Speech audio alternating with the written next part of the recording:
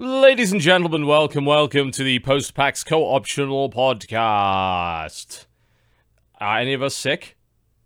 No, I'm not sick yet. But now that we've talked about it, we're all going to get sick. So thank you. I ain't said shit. No, you haven't. That is true. I'll give you that.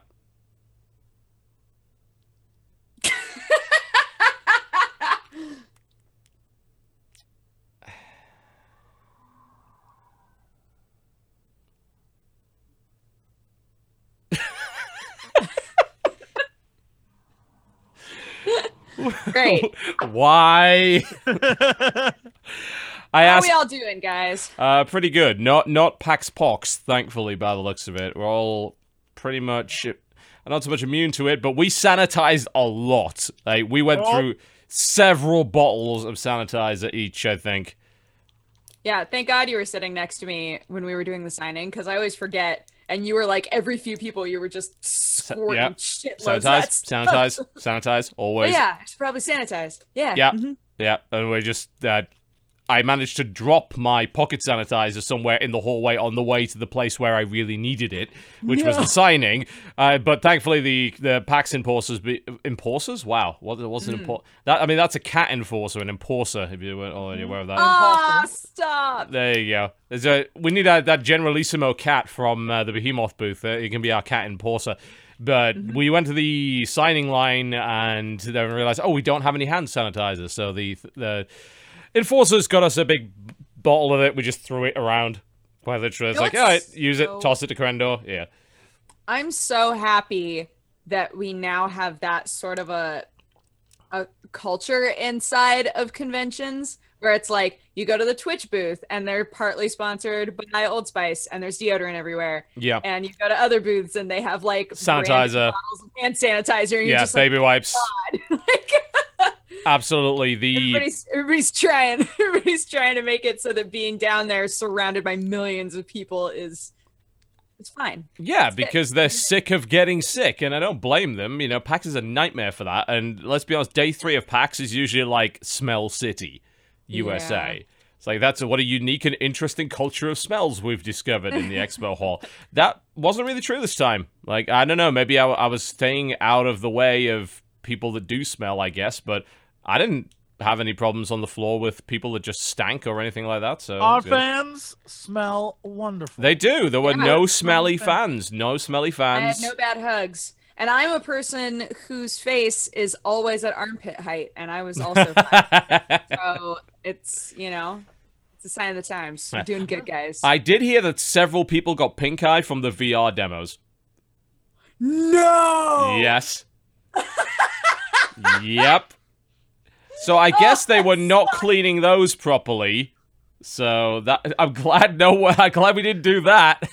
Oh my God. And I kept saying all weekend too, I was like, man, I really want to do some VR stuff, but I'm probably not going to have time. Thank God I didn't. Yeah.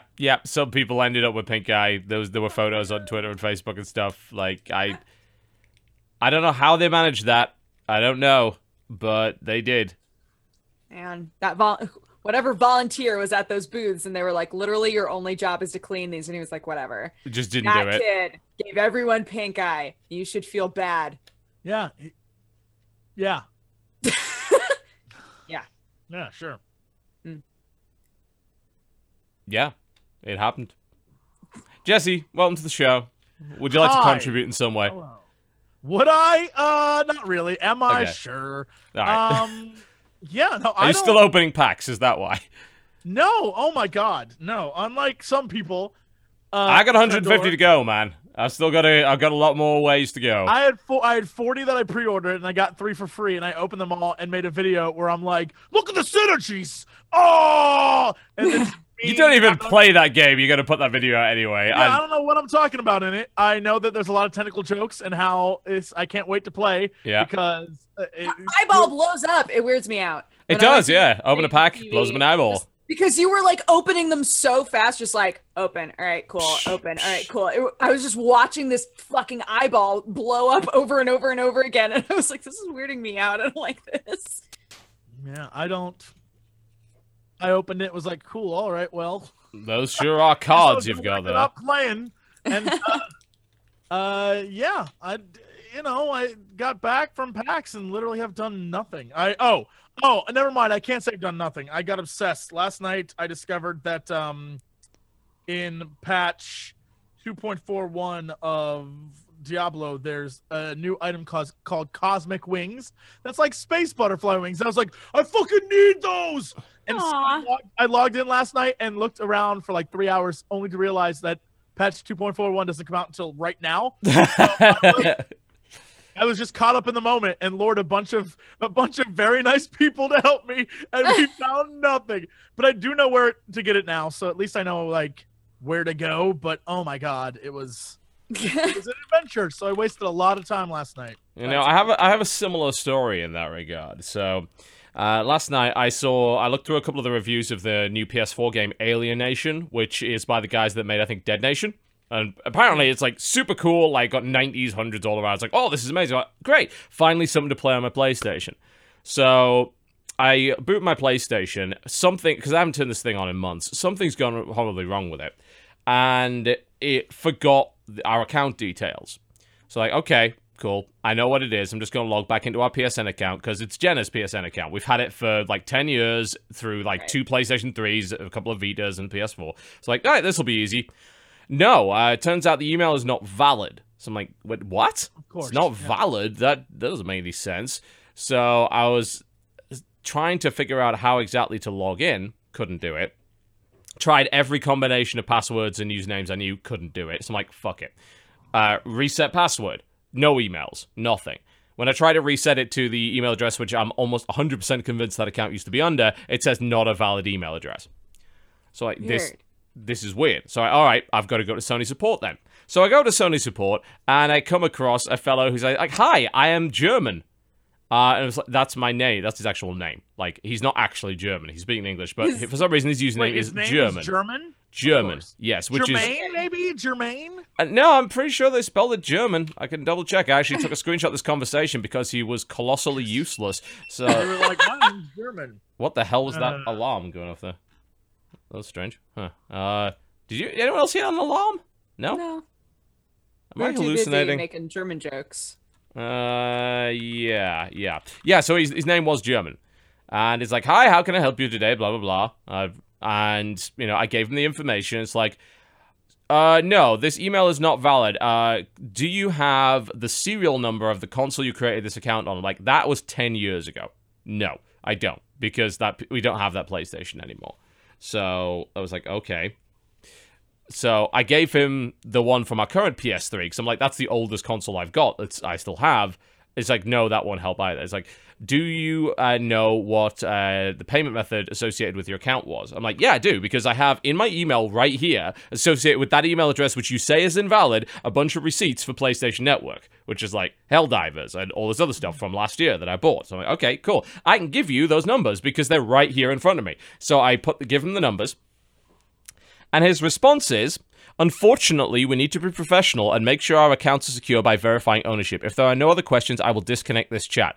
I'm like, what? I just gave you... I just gave you the card numbers, I just gave you the order numbers and the exact dates and amounts that were spent. I just gave you that. And he's like, I'm sorry, but I will disconnect the chat now. Have a great day. Thanks for chatting with us at the end of the chat.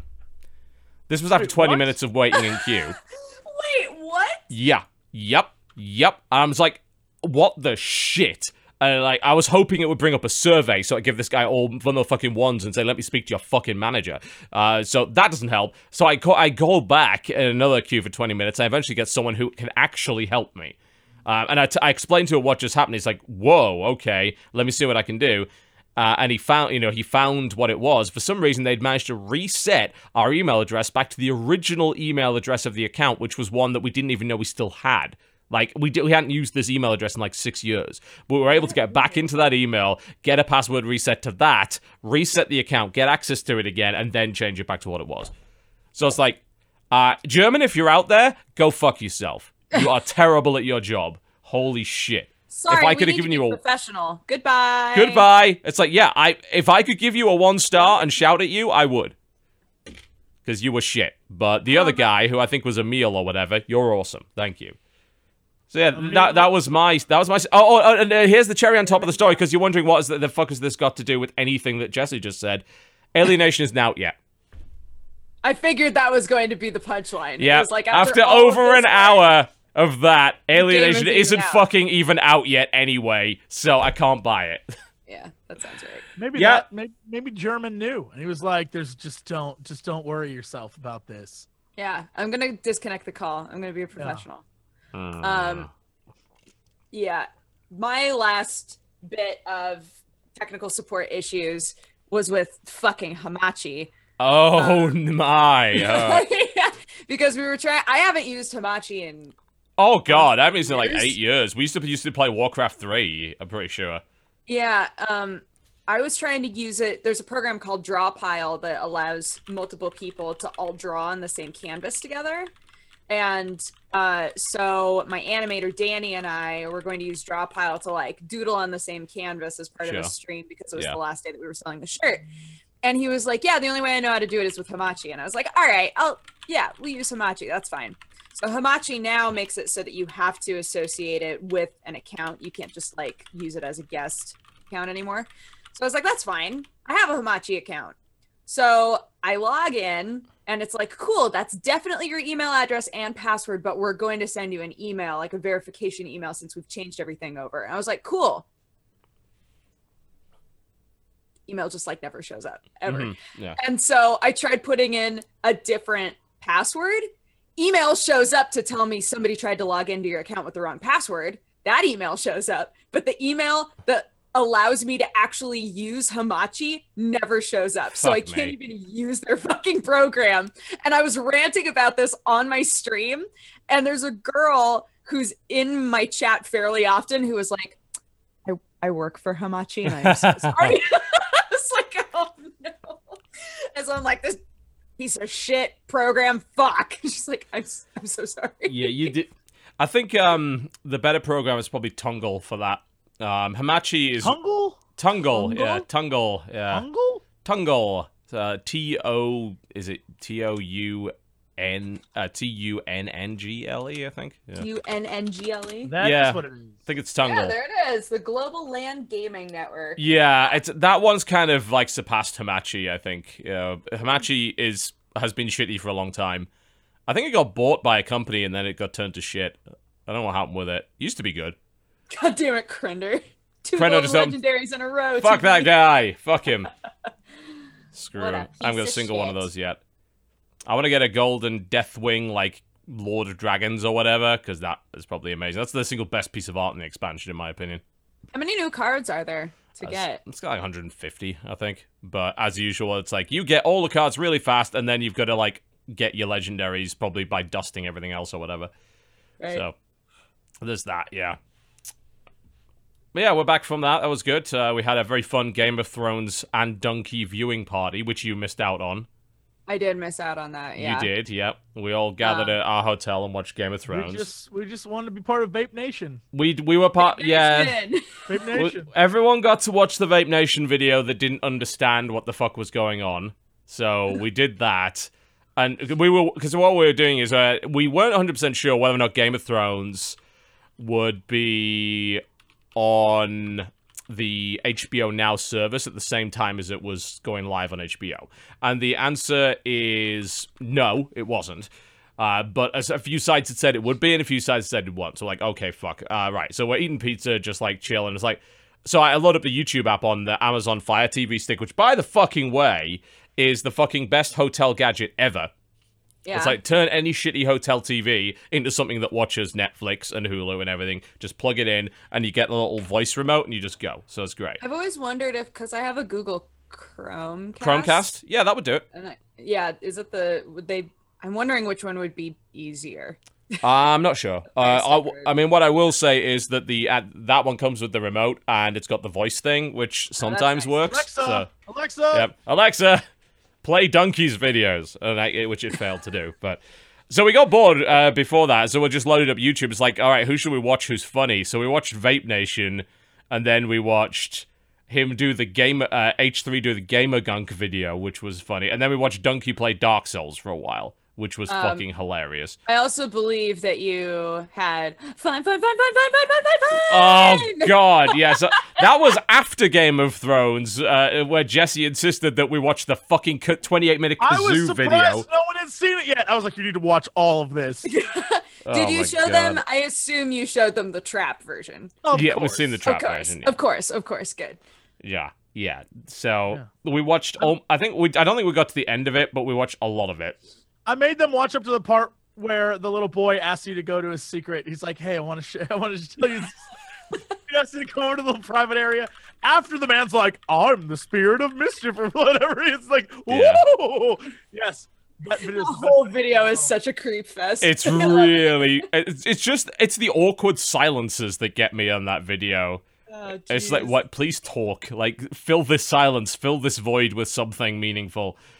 But oh god, so there's a little vine you can find on Krendor's Twitter of us all. Well, me, I'm not.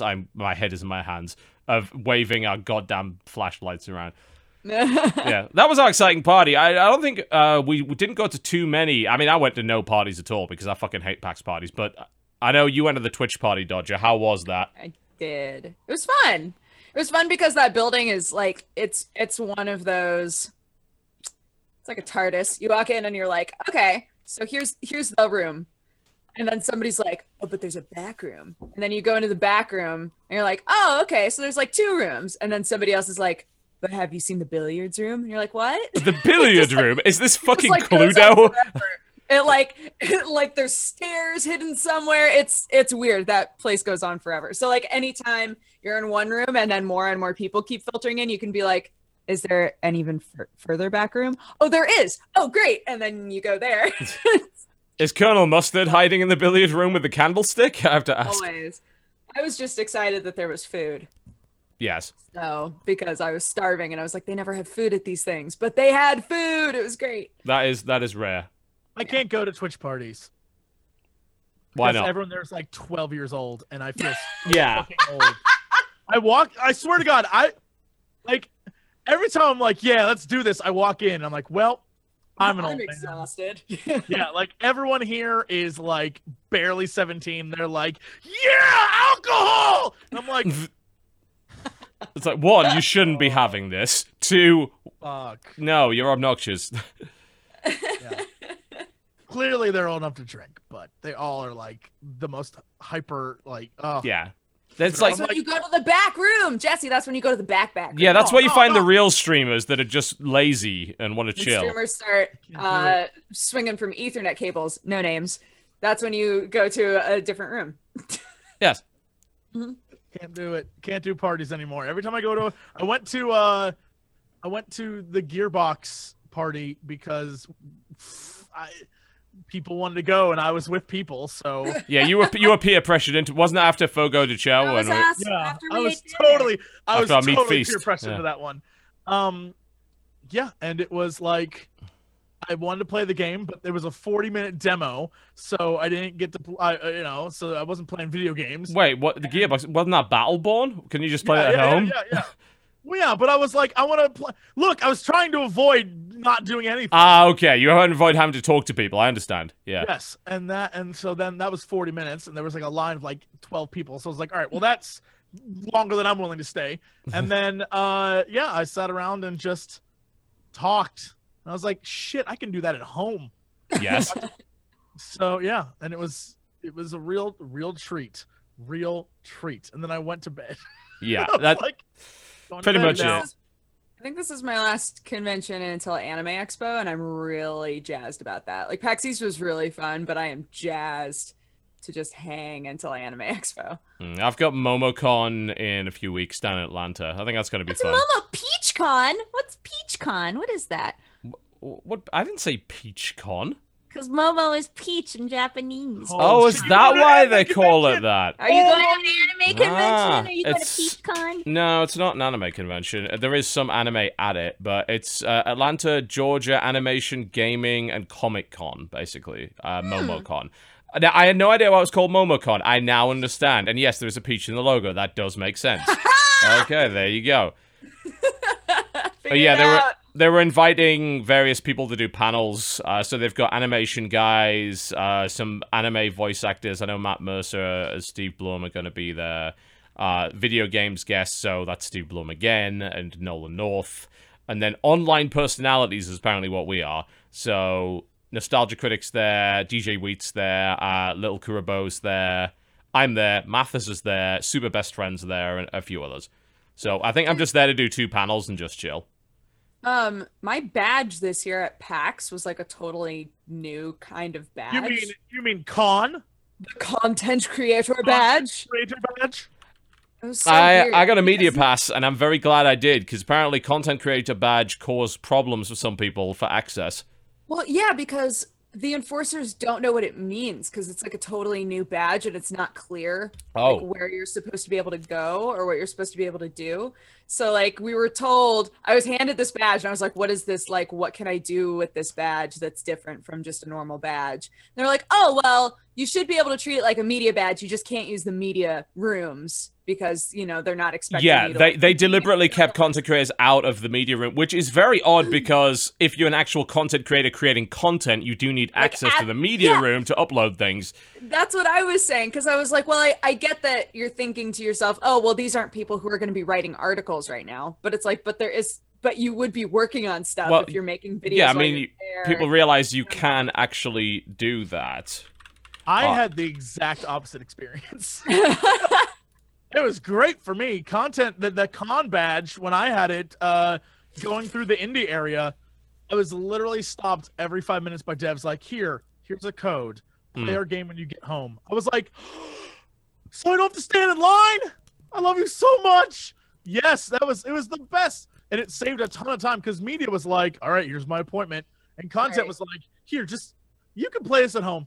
And I have like Yeah, I mean, I got that as well. It's just that I happened to set the appointments up anyway. So, I mean, it's like, I did a little round on the 3rd day of like, hey guys, I'm sorry I couldn't fit you on the schedule because we were jammed in like 2 weeks ago. So can you give me a build? And then they just give me a build. But I know this year getting a media badge was trickier. Like they said they'd literally revoke your media badge if you weren't creating... Like, if you weren't seen to be actually creating meaningful content. It's like, you can't have a media badge if all you do is tour the floor and then do an end-of-day roundup, like, video or article. Like, you had to actually... Yeah, basically, they said... working constantly. Yeah, they're going to actually be checking, apparently, based on what you did this year as to whether or not to give you that badge next year based on how much content you made. Because apparently too many people have been applying for media that are not fucking media at all and just said, oh, I'll do stuff, and then just do like a 2-minute end of PAX roundup video, and that's how they got their media badge. So apparently they've been cracking. Pretty cool. Did some stuff on the show floor. They've been cracking down on that. Friends had some drinks, played a game, and shout out to Oculus and DX Racer. Shout out to Rift for sending me out here. Shout out to Gunner Glasses. They protected me from Oculus Pink Eye. Yeah, sounds about right. I mean, and I'm fine with them doing that. I don't know if media got you through the Skybridge entrance, which is supposed to be exhibitors only, but it did for us, which was great because on day 2 and 3 it was nice and easy. I literally must have like the face that you've got the touch, you've got the power. Like, people must not give a shit. I must be the least threatening human being that ever like. Every time I'd walk in, we walked in the exhibitor entrance. They're just like, yeah, come on in, whatever. I was like, all right. I was able to do that with my badge. Nice. Too. Oh, there you go. Cool with that. Yeah. Well, you know, if you can get the badge, then do it. You know, there was really no benefit to media entrance other than that you got that hour on day 1 before everyone else came in, and that was it. You know, which gave me enough time to play Elder Scrolls, which is good. That first hour, usually everyone's set up. Nope. I couldn't get anything done because most of the places I went to go visit, they were like, we're still not ready yet. Yeah. I was like, oh, all right then. Yeah, I hit up Bethesda and one other thing during the media hour that I wasn't planning on doing, so that was good. And that was before all of the lines came in, because I didn't have a Bethesda appointment, but I just got to walk right in and play Elder Scrolls Legends, which was actually pretty cool. Did you get? Yeah. Jesse, did you play that? I got to watch a dude play because the line was ridiculous. By the time I got there, I was like, well, I guess I'll watch him. I was like, oh, fuck this. I'm just going to glance over somebody's shoulder. Yeah, I could go play the demo, but or not the demo, but like the tutorial. But I was like, I don't know. I'm just gonna watch a dude play. So I just watched the guy play instead. What It was your looked impression cool. of that? I mean, it looked like a cool game. Out of all the games that I was like, oh boy, here we go, another Hearthstone. It's the least Hearthstone-y. It's Game it's that I not saw that there. Hearthstone-y It actually doesn't- at all. Yeah, it doesn't look like Hearthstone at all, which is No, nice. it doesn't. It's I got to play a good amount of it. I've got the problem is like it's weird because the game looks really good and very well polished, but they weren't allowing capture. It's like we'll get B-Real to you. So apparently I'm getting B-Real today supposedly, so I can actually make my video. Hopefully they do that. But I can tell you what I played of it. I played like a few matches and I went through the tutorial. And the immediate thing that I noticed, which is completely different to something like Hearthstone, is that the game has 2 lanes. So it's got a left lane and a right lane, and you play cards in either the left lane or the right lane. And if you play a card in the left lane, it can only hit other cards that are in the left lane. Interesting. So you've got to worry. So if you pile all these, I think AOE's probably work the same way as well. They only affect one lane or the other. So if you pile too many cards into one lane, they can get AOE'd. But if you don't have enough cards in one lane, someone can like rush the cards onto that lane. It's like, oh, I've got 4 dudes, I'm going to attack, and you only have 1 dude to defend. You're fucked, and all that kind of thing. That's the major difference in terms of mechanics. There's also a nice little feature where you can take an item into the match. In the case of the demo, they give you a mana potion, which can be used up to 3 times.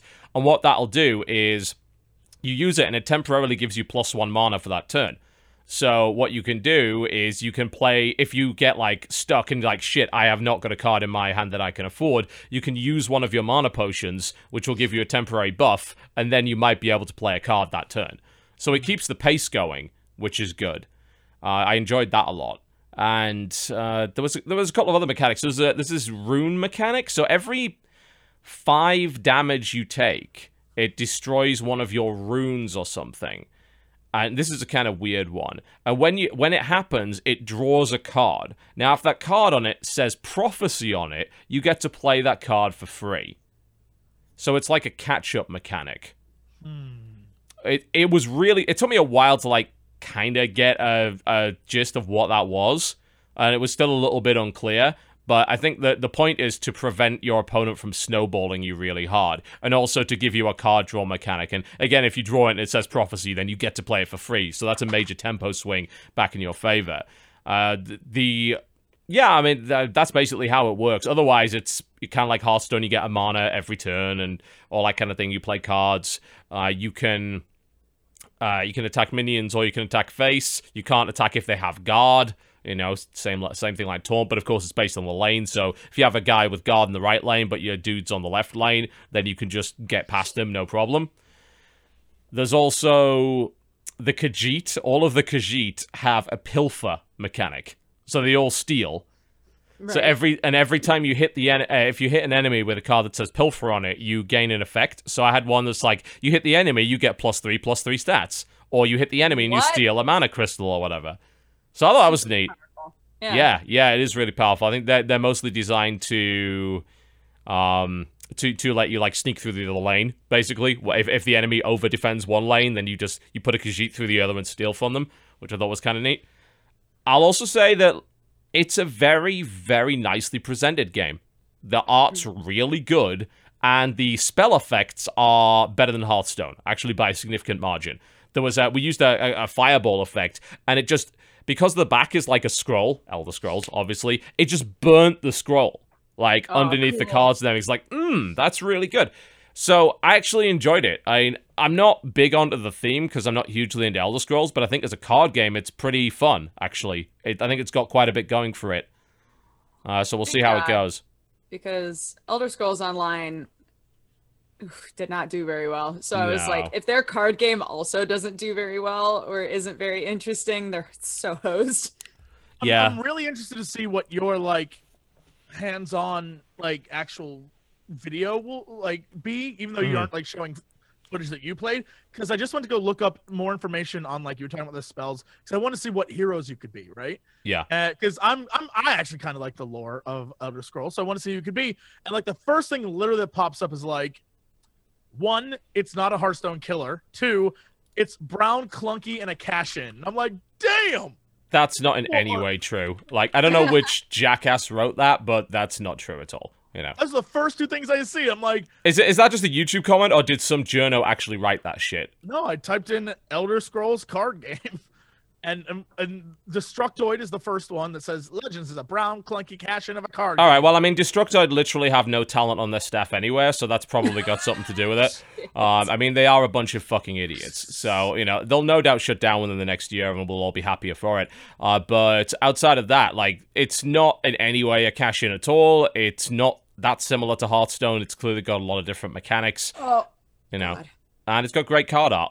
It's like, it's brown. Yeah, because the background is paper. Of course, it's brown. Oh, here's the best part. So I'm looking through these videos now, finally. Everyone commenting, all these articles, all the written articles are literally referring to the video, not actual gameplay. So all these people just saw a YouTube video and were like, this looks like garbage. Yeah, I mean, it's, you know, welcome to the internet. You know, there's a reason we have our jobs and those people don't have our jobs, because we know what the fuck we're talking about, and they bitch based on watching a 90-second YouTube video, you know? We get to go to PAX to play those games, and then we can tell you whether or not they're any good, as opposed to judge it by some fucking little trailer. But it's like, no, if you look at that card art and tell me that that's brown and dull, fuck you. Like, there's no way that's even right. You see what you got me do? You've got me defending Elder Scrolls. I don't even like Elder Scrolls, and you're still wrong. Fuck off. Jesus. Yeah. I mean, you know, this card art right here, let me just up the resolution here so it'll look a little better for you. This is nice card art. Like, this is good card art. You can see all of the stuff right here. I was like, all right, and you get to pick a class, which have these different abilities and things like that. And it's like, oh, it's brown. Yeah, the background is brown. Literally everything else isn't. You know? So it's like, come on, fuck you. Like, I mean, I'm pretty sure places like Destructo just write that shit to get clicks these days, because nobody gives a fuck about their opinion otherwise. But hey, there you go. Yeah, so I liked it. I'll come up with a video in the next few days. You know, it's ultimately the problem with like making a card game at the moment is that Hearthstone is so big that actually getting any people to play another game at all is difficult. Right. So we'll see, because there's so many of them. Fuck, like the RuneScape card game is in open beta right now. Force was telling me, although he was sponsored to, that it's actually good. It's like really unique. I did watch someone stream it. I think it was either Crip or someone was streaming it, and you see your opponent across the table, which I thought was pretty cool, in this constant pose of I was like, all right. That's kind of neat. Yeah, so it's not distracting? That seems like it would be. Kinda. I mean, they've gone down the whole, we want to make it look like an actual game that you would play in the MMO thing. Like, we want to go for the immersion factor, so there was an element of that. Apparently, there's also an element of strategy and things involved in it, as opposed to just playing cards. So, I'm going to try it at some point. Like, I don't give a fuck about RuneScape, but I do care about interesting games. But again, will that game even survive? Hex just came out. Faria is coming out. Duelist just came out of beta. The Star Wars one's coming, which is going to try and there's a Star Wars one as well? Fucking hell. Jesus. EA last year was like, the Star Wars card game. Oh, no. If that's anything like Galaxy of Heroes, that's going to be a total ripoff. Probably. But Star Wars. But it's Star Wars TV. Which, you know, I just hope it's not a Hearthstone clone. You know, I don't want to play another Hearthstone game. You know, I want to play something that's different.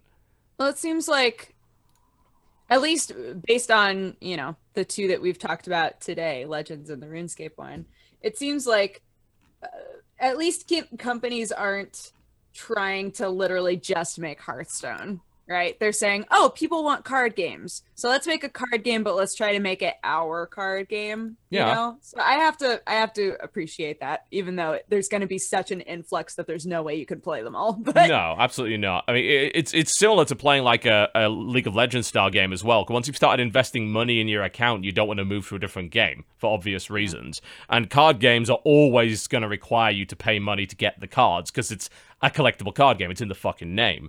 Yeah. But I feel like Hearthstone maybe as a gateway drug to CCGs. Like, I think if you could start playing Hearthstone, you can have kind of fun with it, and then you can move on to a different product that's maybe a bit more advanced and find the one that you really like. Because I'm not 100% convinced that many people actually like Hearthstone. They just feel obliged to play it. Well, I wouldn't say that it's that. I would say that as somebody who's not very good at CCGs, I think it's more like, Oh man, it's kind of mindless in a way that's satisfying where you can play it and the game does everything for you and it's simple enough where you're not like overthinking it most of the time, if that makes sense. Well, that's why you're not good at it. I know. But that's what I'm saying is like I'm with you though. Like, yeah, I think you're right. I don't necessarily think that like everybody who's playing Hearthstone right now is going to be like, God, I just wish that there was one that was a little more complicated because I don't want one that's more complicated. Yeah, I think you're right. I think there are definitely some basic one. Yeah, some people get to like that level and it's like, okay, this is like as complex as I want my card game to be. I guess the same as people that play like the Pokemon card game or anything. That's not a very complicated card game, but it's the theme that they like and it's the mechanics they like. It's like, I don't feel the need to go beyond this. And then there's other people who are like, well, everyone's playing Hearthstone and I've got cards, so it's like I'm playing Hearthstone, but I'd rather be playing something better than this. Yeah. It's just maybe there isn't an option right now because like Magic the Gathering has a terrible fucking client on PC or whatever. You know, so maybe you want to play Hex or something else instead. So yeah, we'll see. I don't know if this game's going to do all that well, but I will say that the matches I played of Elder Scrolls Legends were pretty cool, and I had fun with it, and I think it's got enough unique mechanics to make it stand out without it being completely alien. It was just that rune mechanic that was really strange, because it was very, very much like, how do I earn runes? Oh, you lose health to get them. What? That's counterintuitive. Oh, yeah. I do not understand how that works at all. Yeah, you've got to treat it as a catch-up mechanic, basically. Yeah, so I played that. Jesse, what else did you play? Because we played so much stuff that we didn't talk about on the podcast. Man, that's a great question. It is. I played. Oh, fuck. Can't remember what I talked about on the podcast. You talked about Outlast. Needless to say, the last 3 days have been a wild blitz. mess. Yeah. I'm trying to think of the indie ones I played so I can give them a little bit of a shout out. I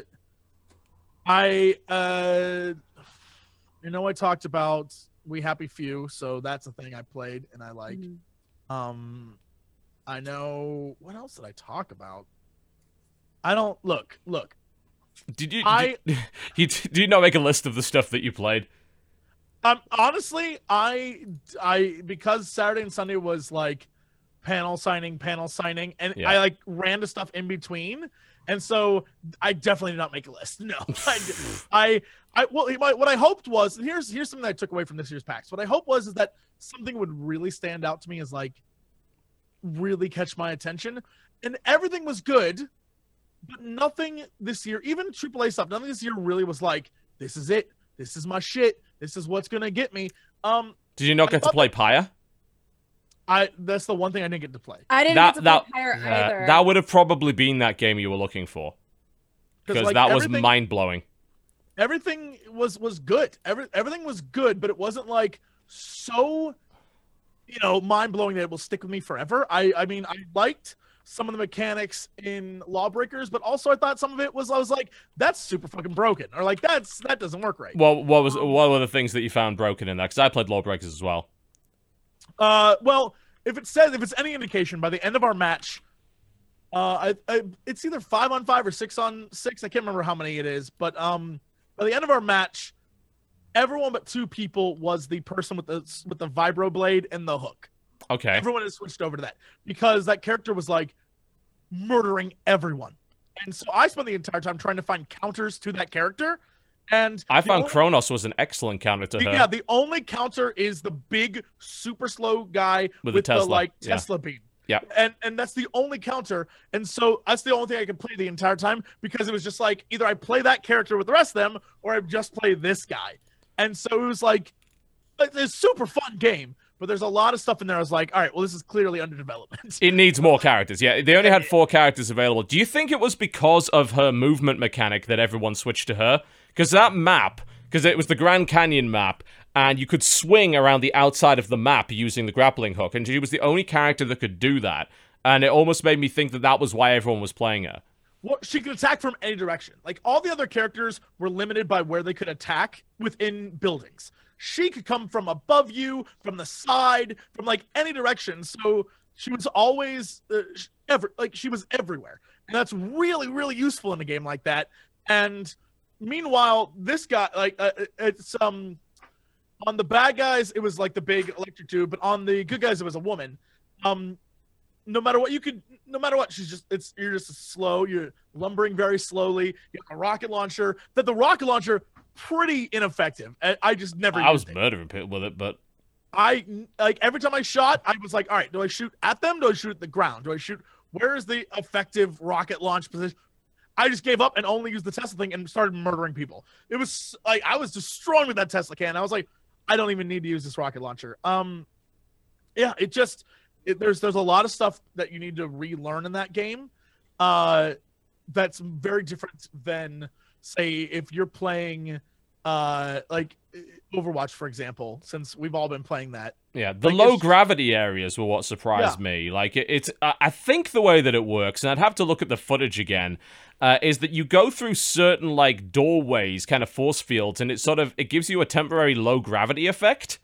So, in that area, most people are fighting in the air, as opposed to anything else. It's the exact opposite. Okay. The portals are what keep the like the whole world. The whole premise of this is that the gravity is just effed up. Fucked. And so yeah. when you go outside, that's when the gravity is really low. That's all right. And when you're inside, that's when gravity returns to normal. And that's what those gateways are. All right, that makes sense now.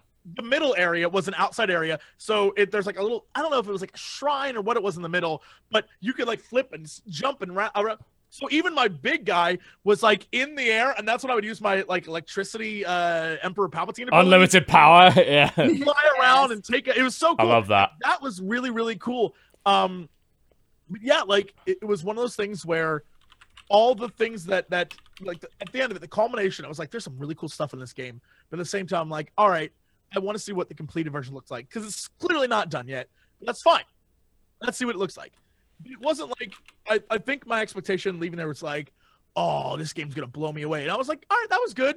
It was good. And I think I think that's what I had with most of the games. I was like, all right, let's see what you got. And every game was like, oh, that was really good, but none of them were like, oh shit, this is the one. Game changer. I'm playing forever. Yeah, and I just never found that. And I had the exact same thing last time at last PAX East. It was like, all right, let's see some cool indie stuff, and all of it was good.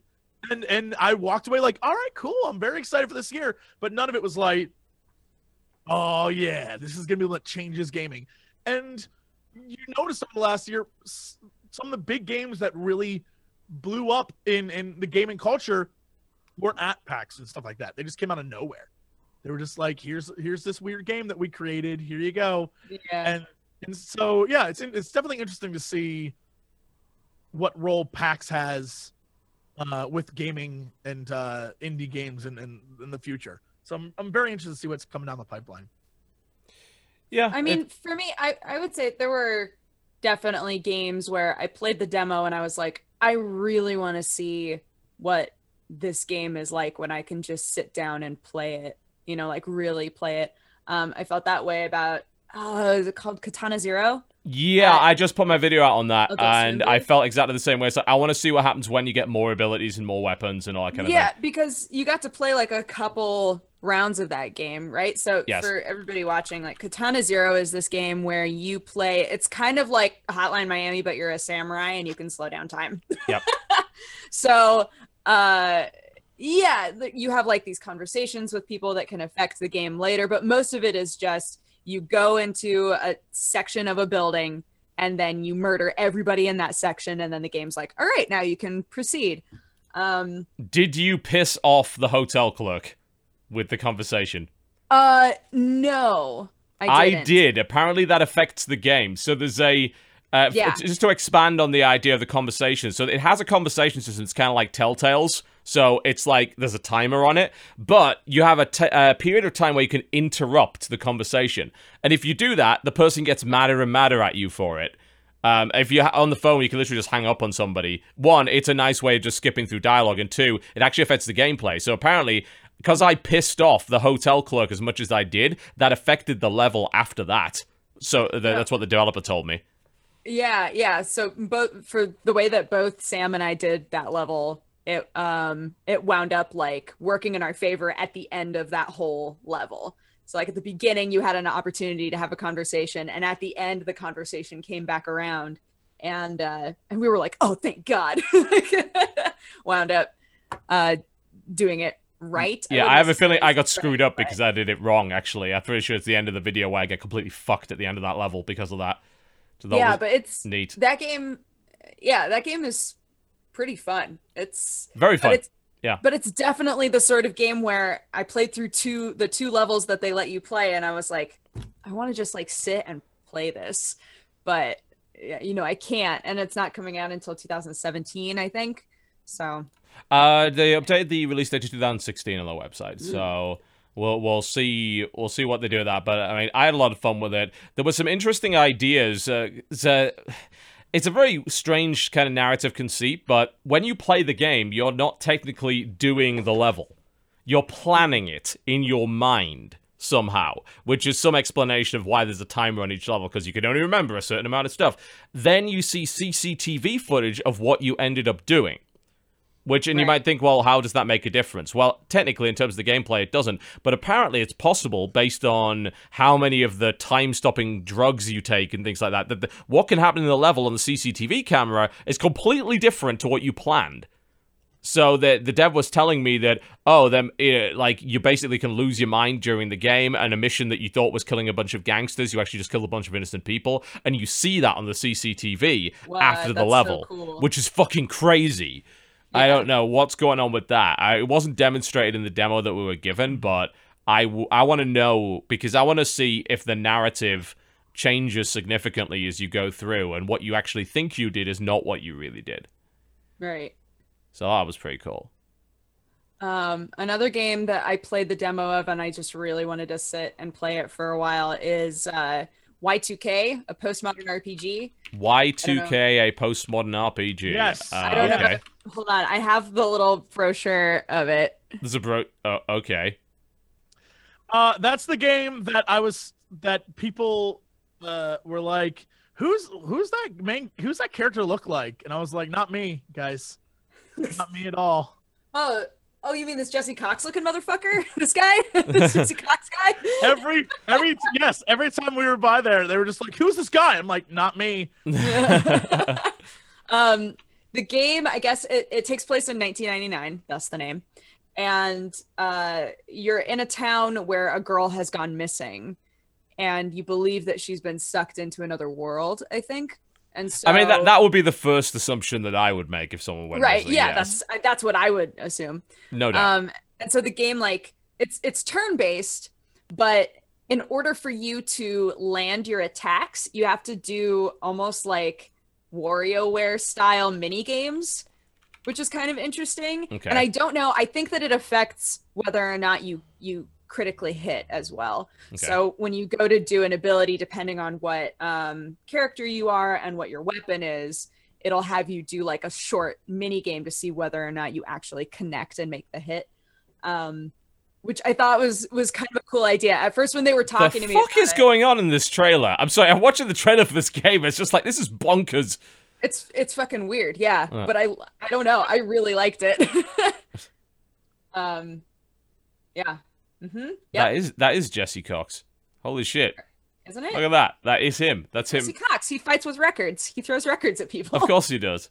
Mm-hmm. It's just a hipster. It's just a hipster.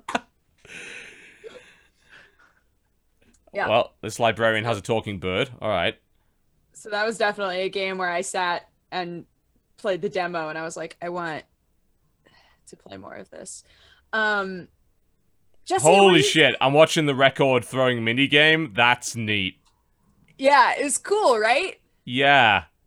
I'm trying to think. There was another RPG. Was it Shadow Hearts that did a bunch of mini games to attack as well? But these are all like crazy mini games that are themed to the character. Yeah, Someone's totally. unrolling a roll of film, and you've got to do like an Undertale sort of hit the line thing. Mm-hmm. That's kind of neat. I like that. Yeah. Damn you, chat. Damn. Jesse Hipster Simulators. Yeah, that's very Super Mario RPG as well, isn't it? Because that had a kind Absolutely. of timing-based attacks. Yeah, for sure.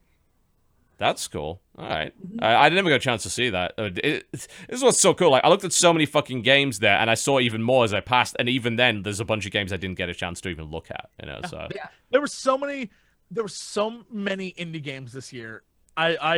yeah, it's great. I love the fact that PAX is very oriented to indie developers and being It's like, mostly indie games now.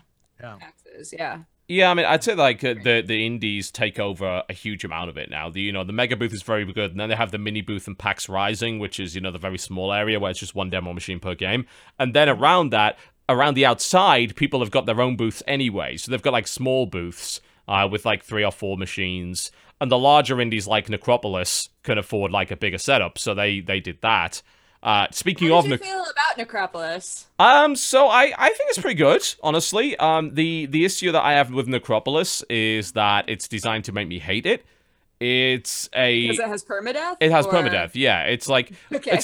it's Dark Souls with Zelda, and obviously the dungeon delving aspect. It's called a diabolical dungeon delve. It has a very cool sense of humor, which I didn't expect from that game. Because when I looked at the screenshots, like, all right, this looks like, the aesthetic is very kind of flat-shaded, polygon-esque. It looks great.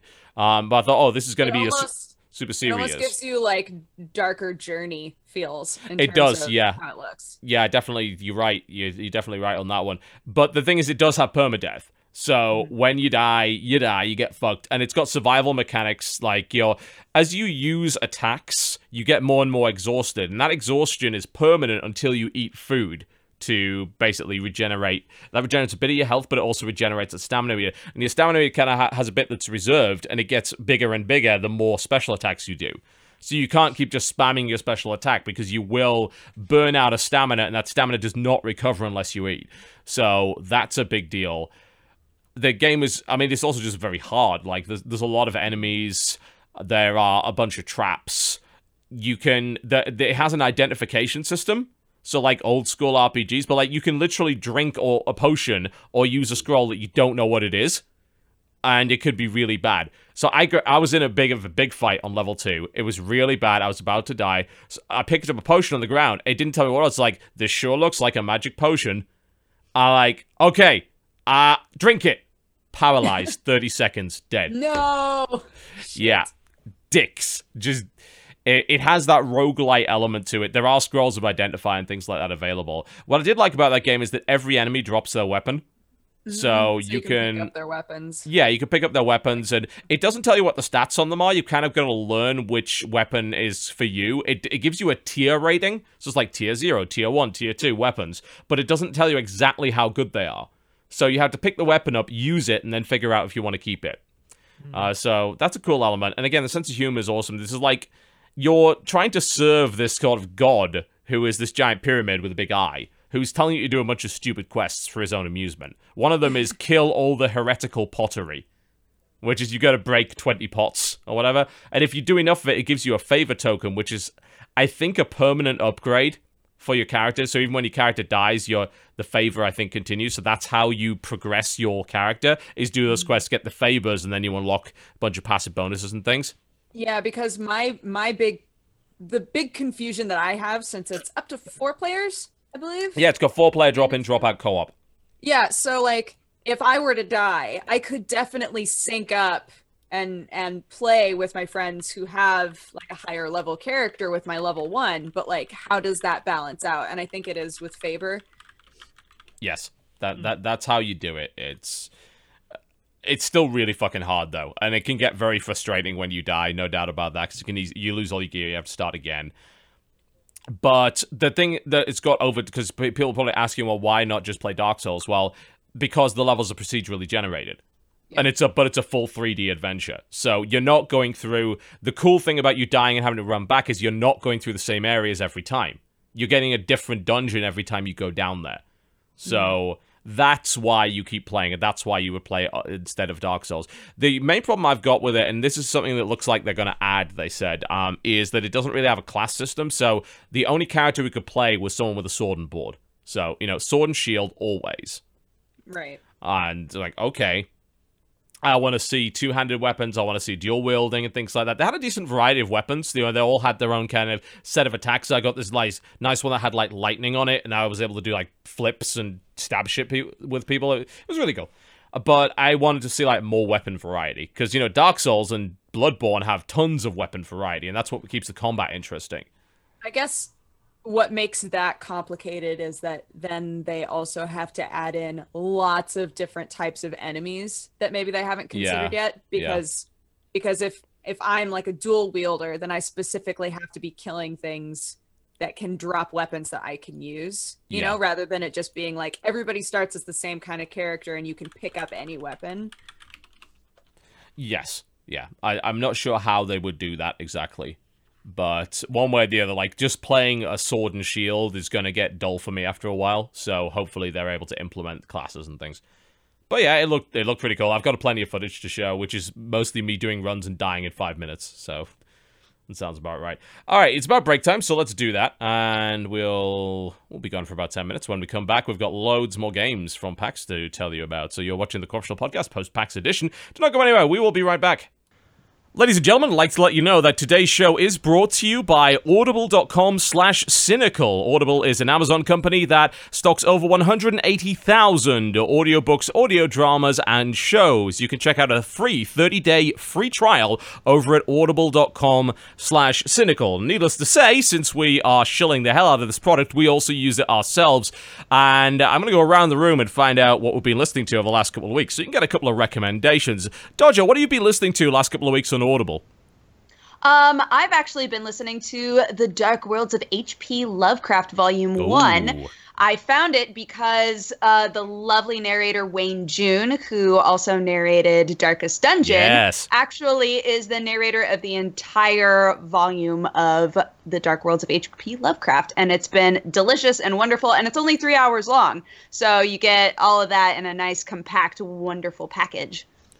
That is pretty awesome. I mean, let's be honest, those books can be a little bit heavy and a little bit difficult to get through sometimes. Lovecraft's writing style was a little bit unusual, but being accompanied by the Darkest Dungeon narrator in order to do that, I think is a really cool way to experience he sells them. It. Yeah. It's wonderful. And yeah, you can find that on audible.com/cynical. You can absolutely pick that up for a credit on audible.com/cynical. Go check out audible.com/cynical for your free 30-day free trial. Jesse, what have you been listening to? Oh my goodness. Well, as all of you know, I am madly in love with all the Star Wars books that they have on there. And I have been listening. Right now I'm listening to Tarkin, which is a great sort of background into our favorite guy who gets blown up in the Death Star. But what they do have on there that I wasn't aware of until recently, because I'm part of that whole you pay a monthly fee and you get like one free book a month. Yeah, I do the two a month. It seemed like a good number. And so I just got my free monthly book, and I went online and found out that Bloodline, which is the new Star Wars book that's coming out, is on there for pre-order. And so I pre-ordered it without question because, y'all, it's basically the book. Like, if you saw episode 7 and you were like, I have questions, this is the thing that's going to answer it's like about Leia and Han. It's about the stuff that happened before episode 7. It's every little bit of questioning that you had, like what happened between the time periods, and like what happened with Kylo Ren stuff. It's all in this book, and I'm so excited. So it was an instant pre-order, and I'm all set. The minute it comes out, I'm in.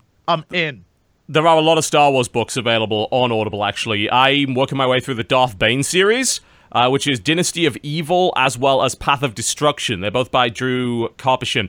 And those are pretty awesome because it explains the whole Rule of Two. There's actually literally a book called Rule of Two in that series, and why exactly the Sith are much more secretive than they were in the Old Republic, which is, of course, 4,000 years before all of these events, you know, why they are the way that they are. So I've been checking that out, as well as Darth Plagueis. But the one that I picked up recently, which I was very excited about, very recent release, is Alien Out of the Shadows, which is, I believe, canon. It's an audio drama set between Alien and Aliens. So it's right after the destruction of the Nostromo and everything like that.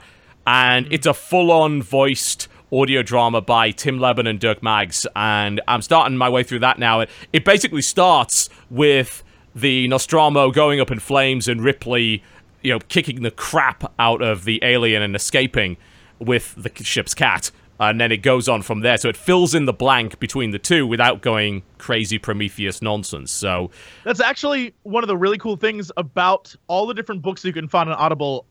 You can get anything from just a straight read, like if it's a crime novel, you get the straight read of the hard-boiled crime novel. If it's sci-fi, it's almost, you're either getting an audio drama or something very, very close to it with the sound effects and the music, like Star Wars. Yeah, I love It's that. so good. Sometimes the sound design is really on point. Star Wars in particular does the sound design really well because they have the license to use the official music and sound effects, so that all sounds really good. Yeah, look, there's so many things you can get on there. Comedy, most of the comedy books on there are legit just read by the comedian, which makes By it the even writer, better. and it's great. Yeah. Yeah. Yeah, it's so good.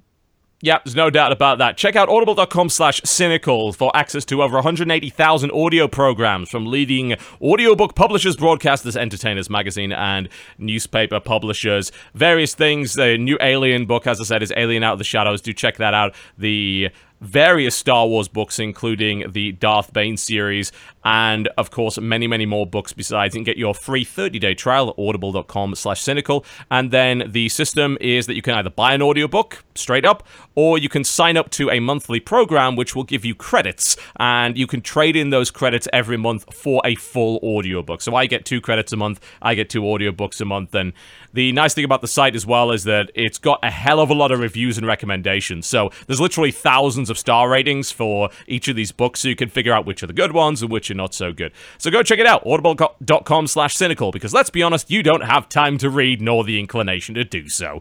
Audible.com/cynical for over 180,000 audiobooks. Ladies and gentlemen, welcome back to the co-optional podcast, Post-PAX without Pox, which is nice. No Pox. We're happy with that. Nice. Sorry, I had you muted again. I'm an idiot. No, it's sorry. good. It's good. It's good because I talked about the thing, and I need to not talk about the thing so that we don't get jinxed. Good. So That I works. have no idea what you just said, so... nothing happened. Nothing Great. happened. Literally nothing happened while we were muted. I didn't say anything. I just mouthed as though words were coming out. Yeah. Sounds about right. Great. All right. Okay, back to the many, many, many, many, many things we've been playing at PAX. Who wants to go next? Did any of you play? I think it's Night in the Woods, Night at the Woods, Night in the Woods. I did A little not. cat? You're a little cat? And I was like, well, this Were is you like Dalton's game. a little I did. prepubescent cat? Yes, I think you're a... Did you pickpocket? Did you do the pickpocket minigame? I remember beating stuff up with a bat quite a bit. So the premise of this is like you are a tween cat, I'm gonna assume, like a tween girl cat, and you have come back to your town, and you just are out to have fun with your friends and wreck shit and be naughty. And spoiler, there's something in the woods, and it is out to get you. That's about as simple as you can get with the game description. The art style is what sells it. Yeah, exactly. The art style is why I stopped to look at it. Yeah. Looks great. It's basically one of those it's 2D story side scrolling game where you run and jump and bash things with a bat. Mhm. And you meet a lot of characters in this town, and you sort of learn about the town. But it's also, what I took away from it is that it was very I don't know if melancholy is the right word. Is that how you would describe it? There's definitely an undertone of sadness throughout the entire game that It's almost it almost feels like the characters are jaded even though they're young. I think absolutely. that's what kind of felt melancholic about it to me, was that it was these obviously young kid characters who are just the world fucking sucks. And just don't care about anything. But that combined with the art style, I think makes a really interesting game. I'm excited for that to come out. I don't know when it's supposed to come out though. I think looking it up right now, it was a Kickstarter, so that's actually really cool. I did not know that. And so it looks like they destroyed their goal, and I don't see when this is going to come out. But from the screenshots and stuff on the Kickstarter, it's great. Apparently, it's all from a coal mining town that's run out of no one's in the mines anymore, and everyone's just sort of depressed and Tales old as time. all the the lizard smokes, and the fox drinks. This is great. Yeah, no, it's. But again, I think what really sells it was the art style. Was just I saw it was like, need to play this game, and yeah, I'm not sure that I like my takeaway from was like, oh, that was fun. But this is one of those games that I'm, like you were saying earlier, I'm much more interested in where it's going than what I played. What I played was like, oh, that's cool, but I want to see like down the line. You need like the full experience of playing the game, because the demo is literally just you're an angry girl cat who wants to beat up stuff. Yeah, and you can tell that there's way more to it, but that's the demo. Yeah, that's what I'm saying. Like there's so much there that you were just like, oh, I bet there's some cool stuff in this game. And you only got like a sliver. And it's like, all right, well, cool. I can't wait to see what this turns out to be. But yeah, that was pretty cool. There was another game that I didn't get to play that I wanted to. I don't know if you guys got to Dead by Daylight.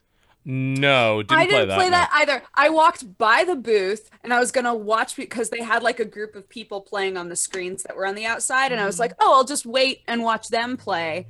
And it took so long for them to set up a game that I gave up. Good story, Dodger. I wanted to play that, but I too could not. Like it was just a ludicrous line, so I gave up on it. But okay, so we're not talking about that game then. Well, no, but like essentially, from what I watched, it's a 4 or 3v1 game where it's 4v1. It's asymmetric. One already person interested. Is the murderer. Okay. One person's the killer. Yeah, and everyone else has to live. And everybody else everybody else has objectives. So you like have to go and complete your objective. But the second you complete an objective, the murderer is notified where you are.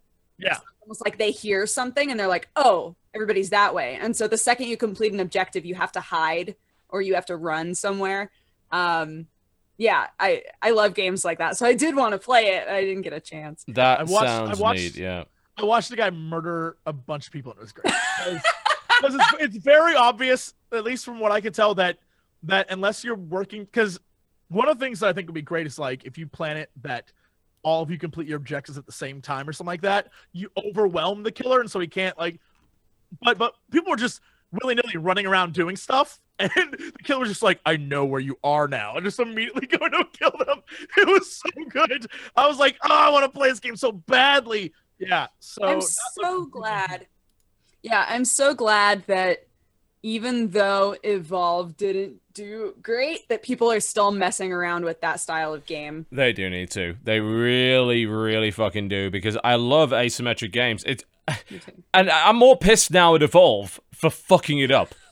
It's like for like possibly being the reason that people are scared to do it. Yeah, it's like no, trust me, Evolve just did it badly. Evolve just didn't fucking understand what it needed to do. It didn't have enough depth by any stretch of the imagination. It didn't have enough content to justify this ludicrous price tag. It was marketed terribly in terms of the people thinking that it had loads of day one DLC, which it really didn't. It was just cosmetic shit. But people believe that the season passes. It had a double season pass for fuck's sake. That game was ridiculous, and now Fable Legends is also not going to happen. I'm very afraid that we won't have many of those asymmetric games anymore. Yeah. Speaking of which, because someone in chat mentioned, the game itself, the way it plays is that the killer is first person, but all the victims are third. So they have a full view of like what's going on around them, but the killer is first person, which is super dope. So it makes it very like, I'm going to hunt you down now. Yeah. Yeah, that game looked really cool. I'm trying to think if there was... Oh, We Happy Few is the other game that I really wanted to play and didn't get a chance. Yeah. We Happy Few is great. And unfortunately, for every one of their demos, they have a ton of like collectibles and things you can find in story bits. But it's like, I'm playing the demo, so I gotta hurry it along. So, like, all right, well, I guess I'll just keep running around until I get assaulted by people in this town. But it's real creepy. It's the atmosphere's like pitch perfect. It's great. It's very like I don't know who the actor is. Whoever they got the live action actor to be the like the British newscaster in this creepy 60s world is phenomenal. It's so I don't want to.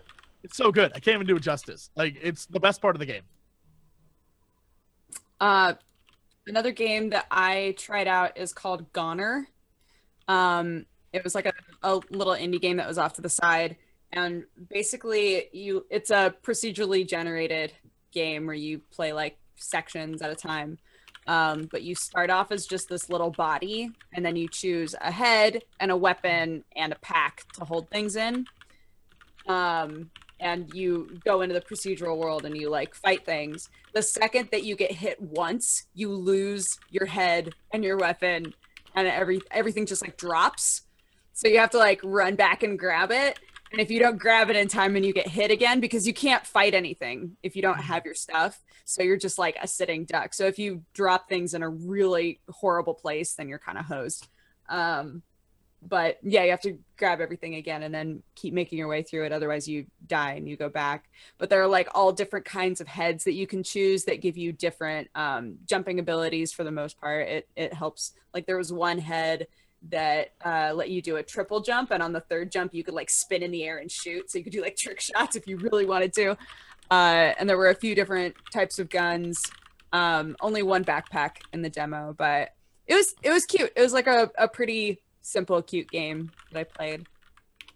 Did you play Hob? Did you see I Hob? played Hob. Yes, I got footage of Hob what's actually.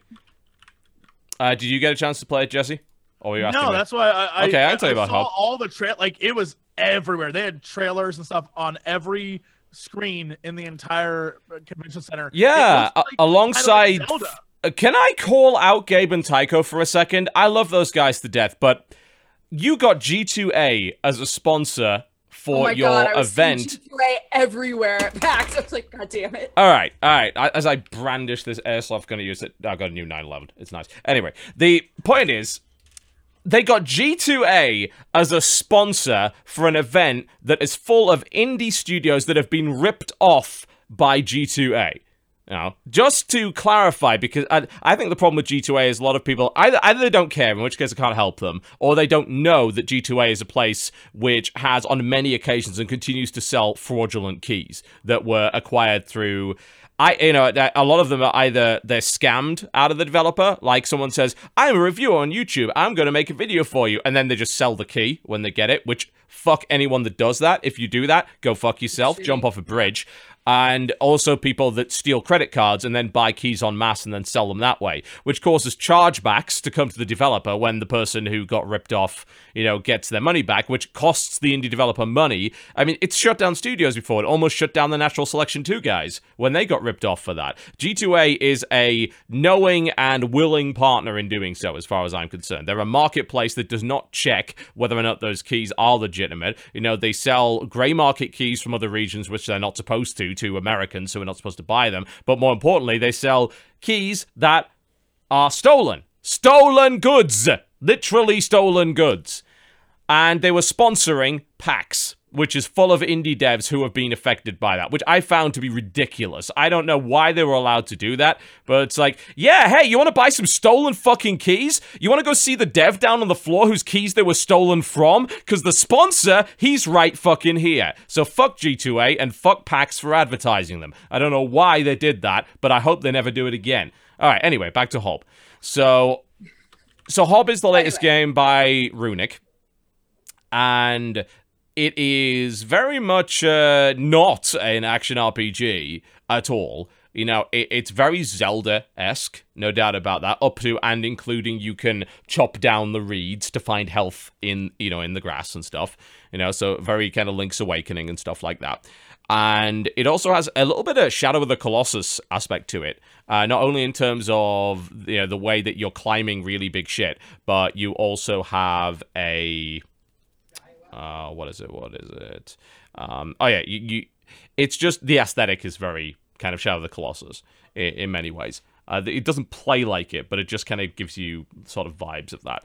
But the whole point is that the whole area moves around depending on what you do. So there are a lot of mechanical aspects to this world. Apparently, the world was all run by these constructs, these kind of automatons, and then they kind of went crazy. And you have to fight them, but you also have to do the job that they were doing. So you have to go and You push the thing into here, and then something moves, and the whole terrain rearranges itself as you do the puzzles. So the demo, which was really cool and gave me a very satisfying conclusion, was a giant loop.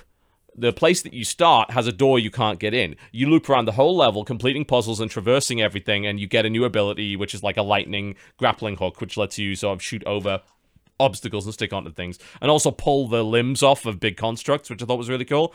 And it looped me all the way around back to where I started, and because I'd done the puzzles, everything had rearranged itself, and I could actually get through. So action platformer, Zelda-ish puzzles, a little bit of Metroidvania in there, beautiful animation, absolutely gorgeous world. The combat is a little basic, but then again, once you start acquiring items, it gets better. Once I got the grappling hook, I fought this mini-boss where I was able to tear its armor off with the grappling hook and then attack it. So that was pretty cool. I thought that game was beautiful, actually. It looks great. It's a really good game. It still has the corpse exploding from Torchlight 2 in it, so I was happy about that. You hit something hard enough, it goes pop, so that's great.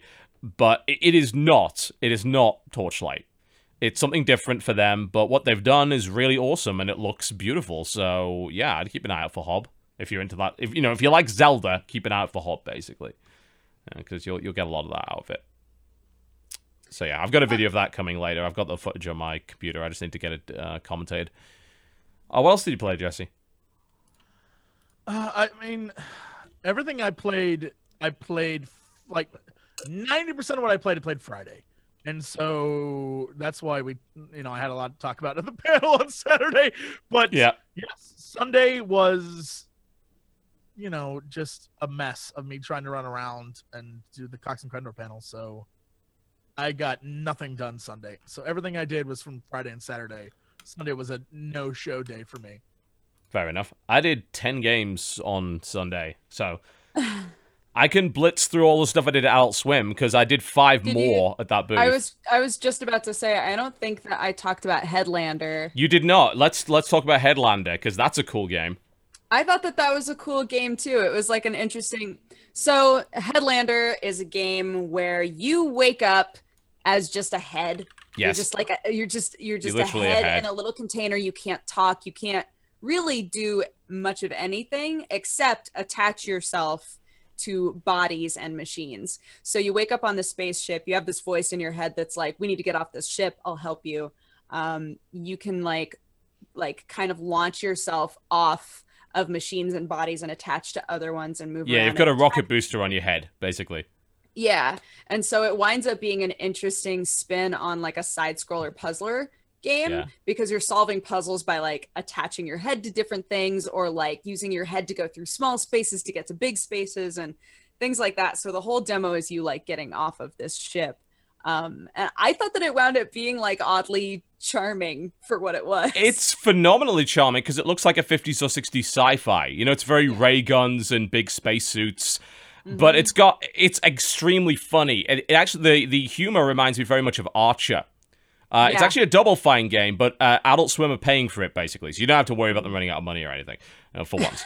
But it's Double Fine, like, Double Fine's take on Archer in space, I think, is maybe one of the best ways to look at it. It's really funny most of the time. Like, I loved, I attached myself to a vacuum cleaner, and... I was able to complete the level that way. There were several ways to beat the level. One of them was attach yourself to a vacuum cleaner, drive through the maintenance tunnels, and just fucking leave. So I just did that. That's totally what I did too. And I loved that because throughout the demo up to that point, you keep running into those vacuum cleaners and you can talk to them. You can talk to them, yeah. Yeah, so it was awesome to just like reach this point in the game where I was like, can I attach myself? Oh my god, I can't. You can, yeah. Because you get very early on, you get a head vacuum, which lets you, if you fly above and turn like upside down with your head, you can suck the head off another like robot body and then you can steal it.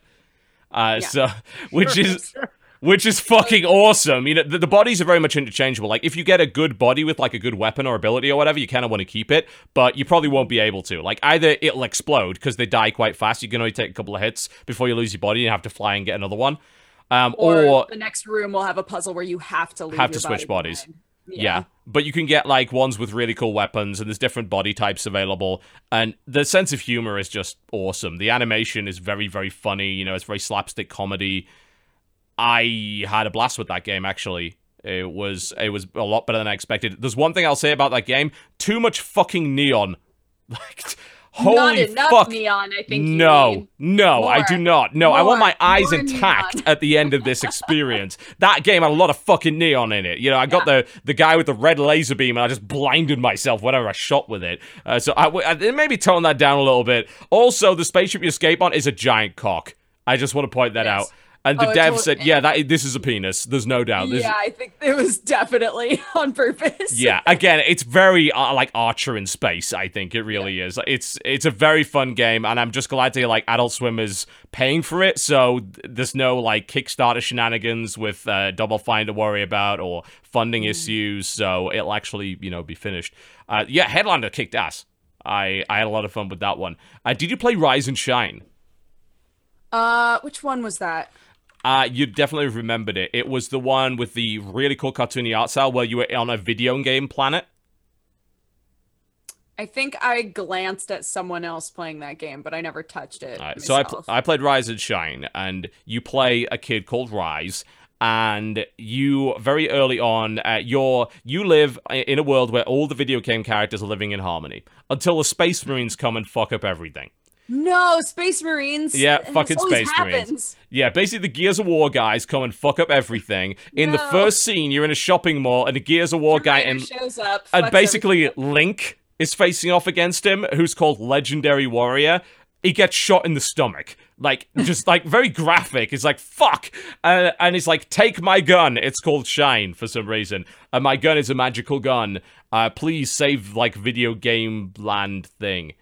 Okay. And you start off with this gun, and it starts off very basic. It's got like 6 shots. You got to manually reload it and everything. But you upgrade it with different ammo types and imbue it with different like powers. And the gun talks to you, because of course it does. So the first one you get is remote control bullets. So you aim the bullet, and then you can guide it to its destination. So that's pretty cool. There's also like electric bullets, and you get like a laser sight to help aim at everything.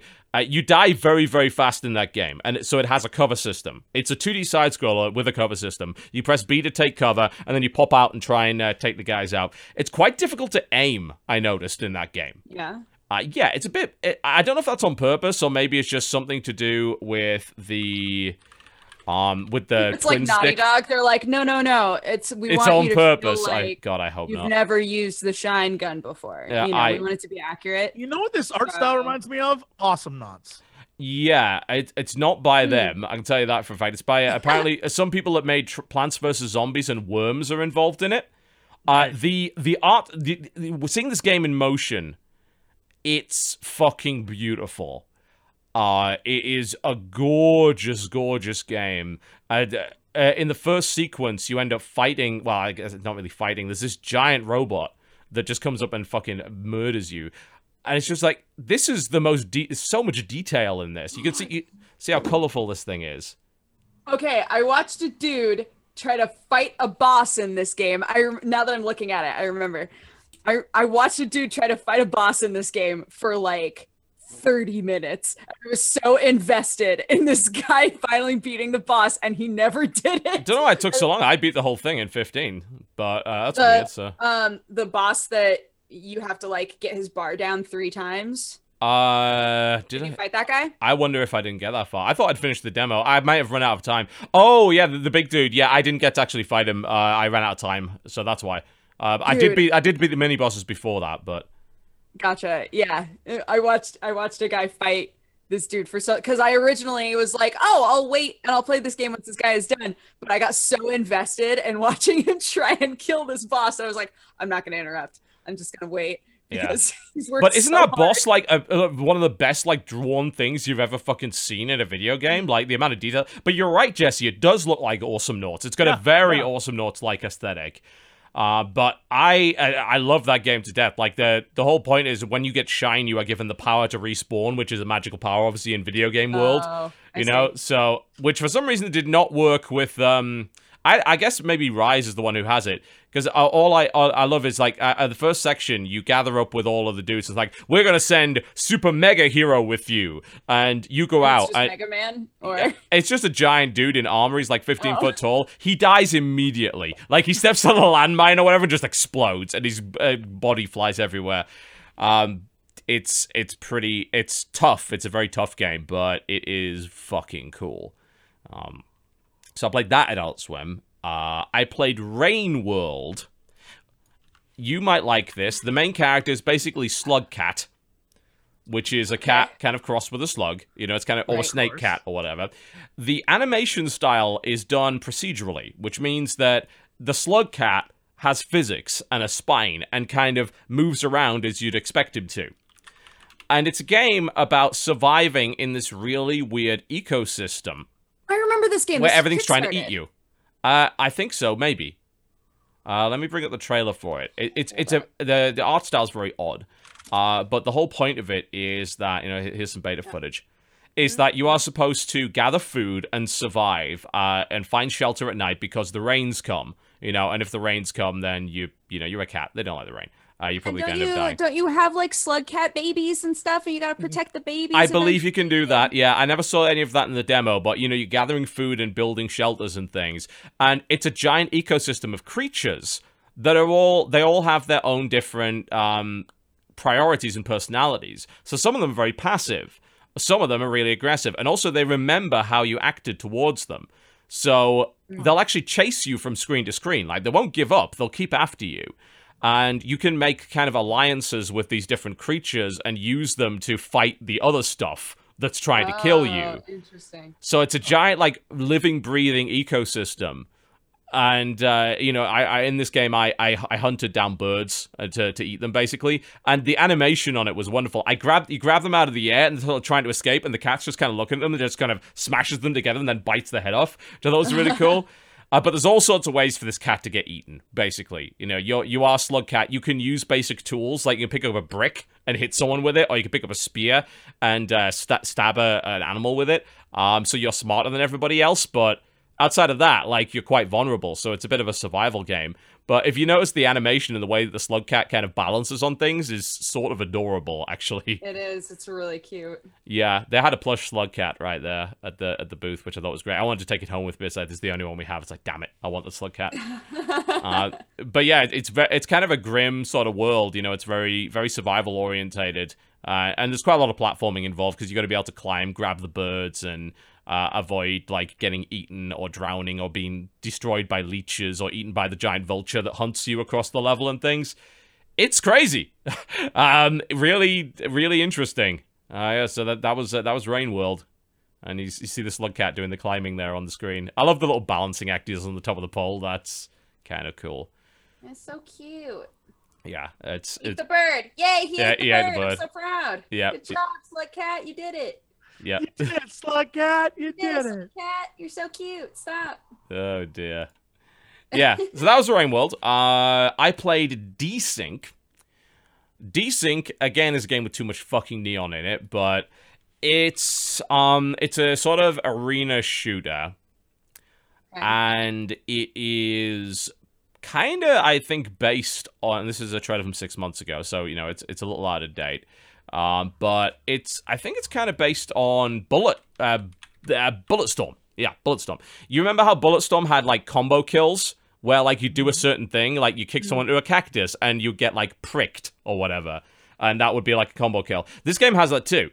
But it's a lot clearer about how it works. But it's basically sort of like Tron-like world, where everything is, like, neon colors, and you fight enemies that are either synced or desynced, and apparently, like, synced enemies are much, much tougher to kill, and there's unique ways of getting rid of them.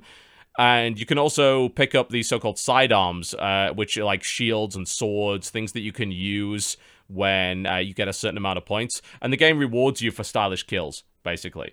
Okay. And apparently there's ways to, like, I think they said something about, like, you sort of hack the code, as it were, to give yourself an advantage in things, which are basically power-ups. And, you know, it's sort of based in a kind of video game world. But what I'll say is, like, the combat is really, really good. Like, it's very slick. It's really quick. It's like playing Quake 3, but it's a single player game. So I played quite a bit of it. I don't know much about how they're gonna do the progression, but I did find out how they did all of the combo kills, and they were cool. Like, there was a gun where I could place a laser trap behind someone, and then I could use the primary fire as a shotgun to knock them back into the lasers, and that would kill them, and I'd get a combo kill for that, and all sorts of things like that. So that was really, really great. Yeah. Yeah. Last, but by no means least, at Adult Swim, I played Wasted, a post-apocalyptic pub crawl. Which is not actually a pub. Okay. So, it is a roguelike shooter, which randomly generates a mission, and your mission is to drink the holy booze. And the holy booze is going to give you different powers, because it's post-apocalyptic. You want to get drunk, because that's your only way of, getting through.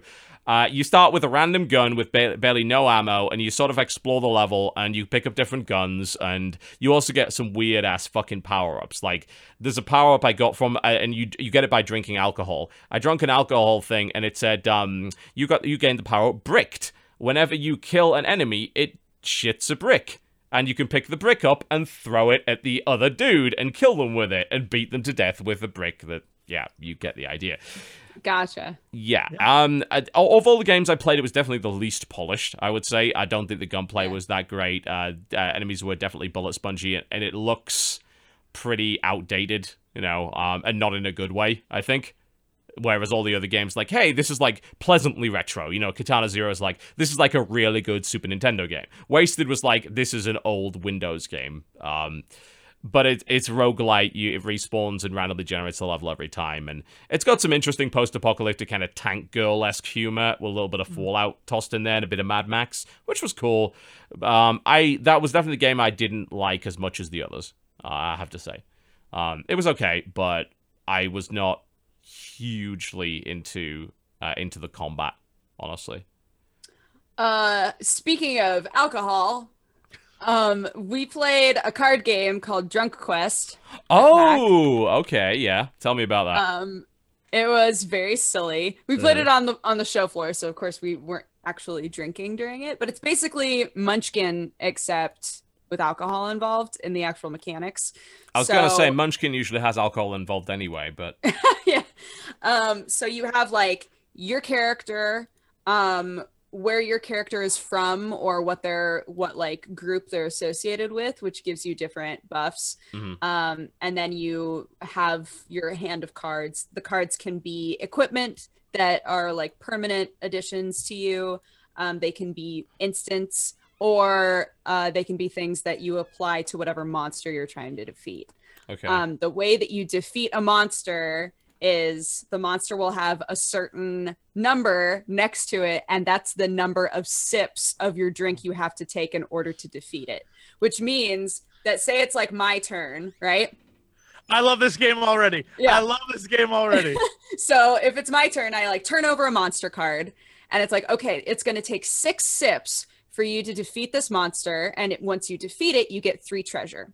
So the sort of cards that you can put on it, everybody around you gets an opportunity to apply a card to the monster. That can either make it so that you have to drink more in order to defeat it. Sometimes it's like, take an extra drink but also get an extra treasure, things like that. And each person, it's not like you have to jump in there before the person starts drinking, right? Right. Like, each person gets an opportunity to put one card down and be like, okay, at the end, now I know how many drinks I have to take and how much treasure I'm going to get. Jesus, and then you have to take that many drinks. Some of the instant cards are literally just make any person of your choice take 10 drinks. Like, they can be as extreme as that. Yeah, and we were like, so how many beers are you thinking that it's gonna take to like play one game? And they were like, we were trying to measure it out. We're thinking it takes like around 40 to 50 sips to get through one game. So I don't know, maybe like 5 beers. I was like, all right, to play one game of Drunk Quest, great. It was fun, and my favorite part, the cards are fucking huge. They're like this big, and I was like, did you make these huge so that when people are drunk they can still read them? And they were like, you know it. So yeah, we ended up buying that for a friend actually, because it seemed like it was super fun. Um, That none of the other that seems like board playable, games. Yeah, none of the other board games really stuck out to us, honestly. So that was the only one that we wound up playing for a decent amount of time, and we're like, okay, yeah, let's grab this one. Did either of you play Dwarves? No. Is it dwarves or we are dwarves? It's called The Dwarves. Fucking hell, there's so many The games with Dwarves? dwarves in them. Cause The Dwarves. okay, so it's no, I don't recognize that. Yeah, because there's we are the dwarves, and then there's dwarves, All right, well, heads and now up, apparently don't there's just the type in- dwarves. Don't just type in the dwarves to Google, because the first thing that comes up, even though it is thedwarves.com, that's not what I thought. God damn it. So That's not what I thought it was. this is a game where I don't know what type of game you would say it is, but you're like walking with an army of dwarves that are like your dwarves. And then amongst your like little army of dwarves, you have hero dwarves.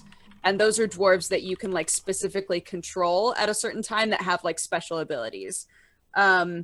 And you can have multiple heroes at once. Like in the demo, it has like 2 different heroes that you can swap between. It has the sort of, I think the last game I played that had this was Dragon Age. It has like the mechanic where you can freeze everything and decide, okay, you're going to do this and you're going to do this. Yeah, pause. And then once I unpause, everybody does what I've told them to do, right?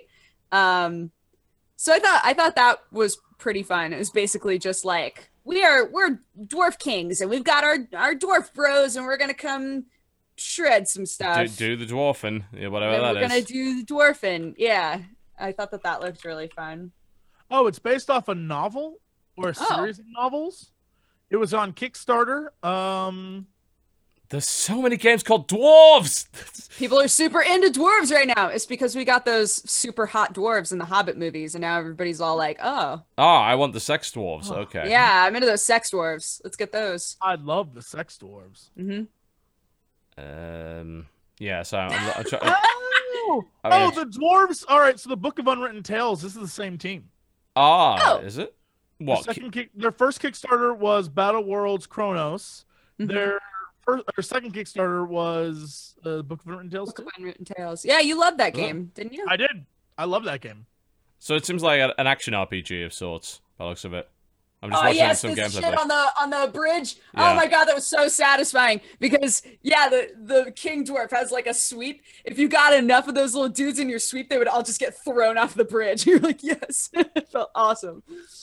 Nice. Yeah. Because right now on fucking Steam there is We Are the Dwarves, which Yes, that's what I thought you were talking about. yeah, it does not, which is not that game, and that's something called by Whale Rock. Although it is kind of similar, I think. No, actually, it's not. No, maybe it is because that's also like an action RPG thing. Fuck, this is so confusing. I don't know. Can you call it something that's not the dwarves? Could we call it something less generic than that? Because holy fuck. We have way too many. Dwarfies. Yeah, dwarfies. dwarfies. Sex dwarves. There you go. The sex dwarf. The sex dwarfies. Absolutely. Our super serious action RPG, the sex dwarfies. There you go. Yes. Yeah. The last game that I can remember playing is Chasm.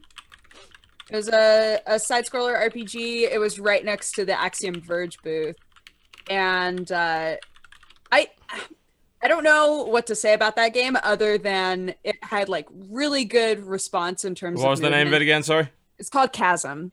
Yes. It's got a nice art style. It was super clean. I liked it. And if the whole game plays the way that the demo did, it has that whole idea of if you explore the entire map, you get like 100% exploration bonus before you hit the boss and stuff like that. And they were doing the whole, if you beat the boss of our demo, then you get a poster. The boss wasn't super hard, but I thought that just playing the game, like the way that the game felt was really nice. And it does the whole bonfire thing where, every now and then you find a campfire that somebody just left behind and you can sit there and have full health. I was like, oh, great. I know what to do with these. Yeah, it was like Yeah, it's that game was it's very- kickstarted 3 years ago. Like Chasm was. Chasm, yeah. There's even like Whoa. gameplay from 10 months ago, and apparently this is still not done. Oh. Damn. I mean, it was fun when I played it, but damn, that's a long time for Yeah, a game like that. I'd definitely say so. I mean, I'm trying to find a trailer, but the last one, I think the official trailer is from 3 years ago, so that doesn't seem like it would be representative at all. Yeah. It's very, that's very Sega Genesis kind of in terms of its graphic style. No doubt about that. Mhm. I'm not a world's biggest fan of that art style, I've got to admit. It's like we may have too many games in this world that use it. Yeah. I still thought it was cute. I liked it. It's a bit Ghosts and Goblins, isn't it?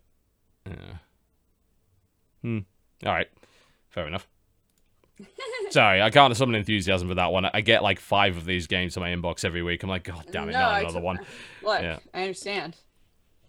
Yeah, actually, someone pointed out in chat, it looks a lot more like Game Boy Advance game. Like, yeah, you're right, actually, it does. Like, which is like Super Nintendo with less clarity, I think. It's sort of like, it's kind of got the same color palette and range as a Super Nintendo game, but it just looks a bit blurrier. Yeah, it looks a bit like that, I guess. Yeah, that's fair enough.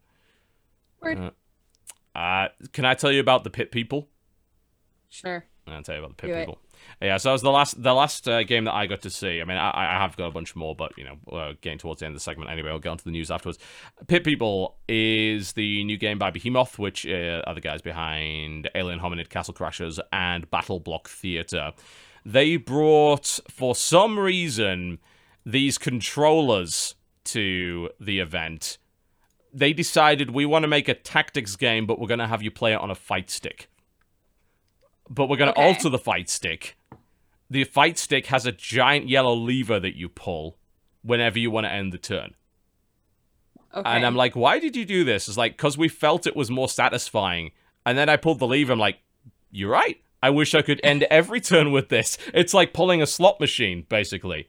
So, Pit People is, for all intents and purposes, a kind of hex-driven strategy game. And it is... It's weird to explain because most of those games just let you move your dudes around and choose what you want to attack, right? Well, this game doesn't let you choose what you want to attack, which is a bit weird. But you can kind of determine what the guy's going to attack based on what he's standing next to. So if he's just standing next to one dude, he's obviously going to hit that guy.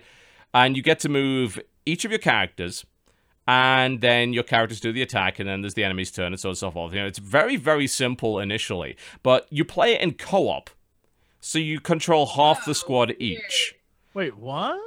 Yeah, Okay. and I asked them, like, why did you do this? Well, it's like, and they said, look, it's kind of in our DNA. We make games that have, like, couch play, one way or the other. So when we decided we're going to make a tactics game, it's like, it's got to have couch play. If you can still play it single player, but we want people to play it together because we think it'll be funny. And it also helps speed the game up because you can move 2 characters at once if you've got 2 dudes. So it actually speeds up a genre which is otherwise actually kind of quite slow, usually. So I can see actually why they did it once I played it. And the fight stick is silly, but it was fun to use. I was controlling it and then pulling the lever at the end of it. It was like, this is weird, but I like it, I like how this feels, Yeah. Obviously you can play it with like a normal keyboard and mouse and everything. But the storyline of it is what got me. I've got footage of it, and I'll hopefully have it on the channel in the next couple of days. But this world is kind of ruled over by a cosmic bear, and this cosmic bear just likes to fucking kill people, and it also rains acid down, like bear blood or something like that, As bears do. as bears do on the Assholes, planet, boys. and melts shit. He's an asshole, and so the bandits attack this couple, and they tell the kid, "Get inside!" And so they defend. They fight off the bandits, very bravely, and then the bear flattens the house with the kid in it, just out of nowhere. And the guy's like, "No!" and then goes off to fight in the pit. Murders a sweet baby boy. It's a bear. He doesn't give a fuck. Why would he? Murdered a baby. Giant cosmic space bear. He doesn't give any shits at all. We're specks of dust to him. Don't you get it? Indeed. Don't you get Guess it, so. Dodger? I guess so. Yeah, I guess you're right. And besides, it inspires them to become great warriors. So they go to the pit and they join this team, and they start to recruit different characters and fight in the pit and also go and do different missions. And your base is sort of this town where the pit is, and you can upgrade all of your characters. You can buy property there, apparently, for some reason. And you can get these different characters. And the whole thing is just a very slick, very quick tactics game that's, designed to be played very fast. But it's got the Behemoth sense of humor and crazy shit going on all the time. And there's like some really interesting ideas. Like, they've got the sort of system from Fire Emblem, where weapons counter different things, but they made it kind of humorous. So it's like, big hammer counters you if you have a helmet on. So if you hit something with a helmet, with a hammer, it takes more damage and stuff like that. So I found that kind of neat. If you've got a shield, arrows that kind of hit you as they try to pass you, just stick in your shield and they don't hit the guy behind you, which is pretty neat. And your guys just literally level up in the middle of combat, kind of out of nowhere, with this giant purple beam that, like, heals them back up, and you can get different equipment for them and things like that. And you can hire all sorts of different kinds of pit people who all have different abilities. It's very out of the ordinary for them. Like, it's very different to their previous games, but it was fun. I enjoyed it. And the sense of humor is fucking brilliant. They have the same narrator that did Battle Block Theater, and he is perfect. funny as fuck. He is really funny. The writing on it is just spot on brilliant. So I had fun with Pit People. I think that's going to be really, really cool.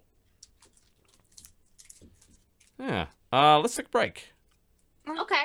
I mean, I did play more games, but we'll probably try and do news, assuming there is anything. If not, I guess we'll talk about more games. You're watching the Corruptional Podcast, ladies and gentlemen. Do not go anywhere. We'll be right back. Ladies and gentlemen, welcome back to the Corruptional Podcast. Final 50 or so minutes of the show, and moving, I suppose, on to news. We pretty much covered most of PAX. I mean, PAX itself... News? Yeah, there is. I just posted it in the Skype group there for you. The... PAX itself did not have too many announcements or anything, did it? Not that I noticed. No. I didn't hear much of anything. No, I don't think there was really much announced at PAX per se. It was really just showing the stuff that they had. So that's fine. We don't need to talk about that. But there is a story that's been going around for a number of weeks now, and I wanted to wait. Well, there's a couple of reasons. One, because I really don't give a shit about WoW anymore, so I actually didn't really want to cover this. But I know Jesse definitely does give a fuck about this to some degree. And it's a vanilla WoW server? Yes, and it's a fairly big topic. I believe you talked about it as well. And I also wanted to wait for kind of the dust to settle, because we've had various articles posted, and we've also had statements from Blizzard themselves, which is something that I definitely wanted to talk about. I wanted to make sure that Blizzard had the chance to respond, as opposed to going purely off the word of, people running private servers and such. So I would like to dive into it, if you're okay with that.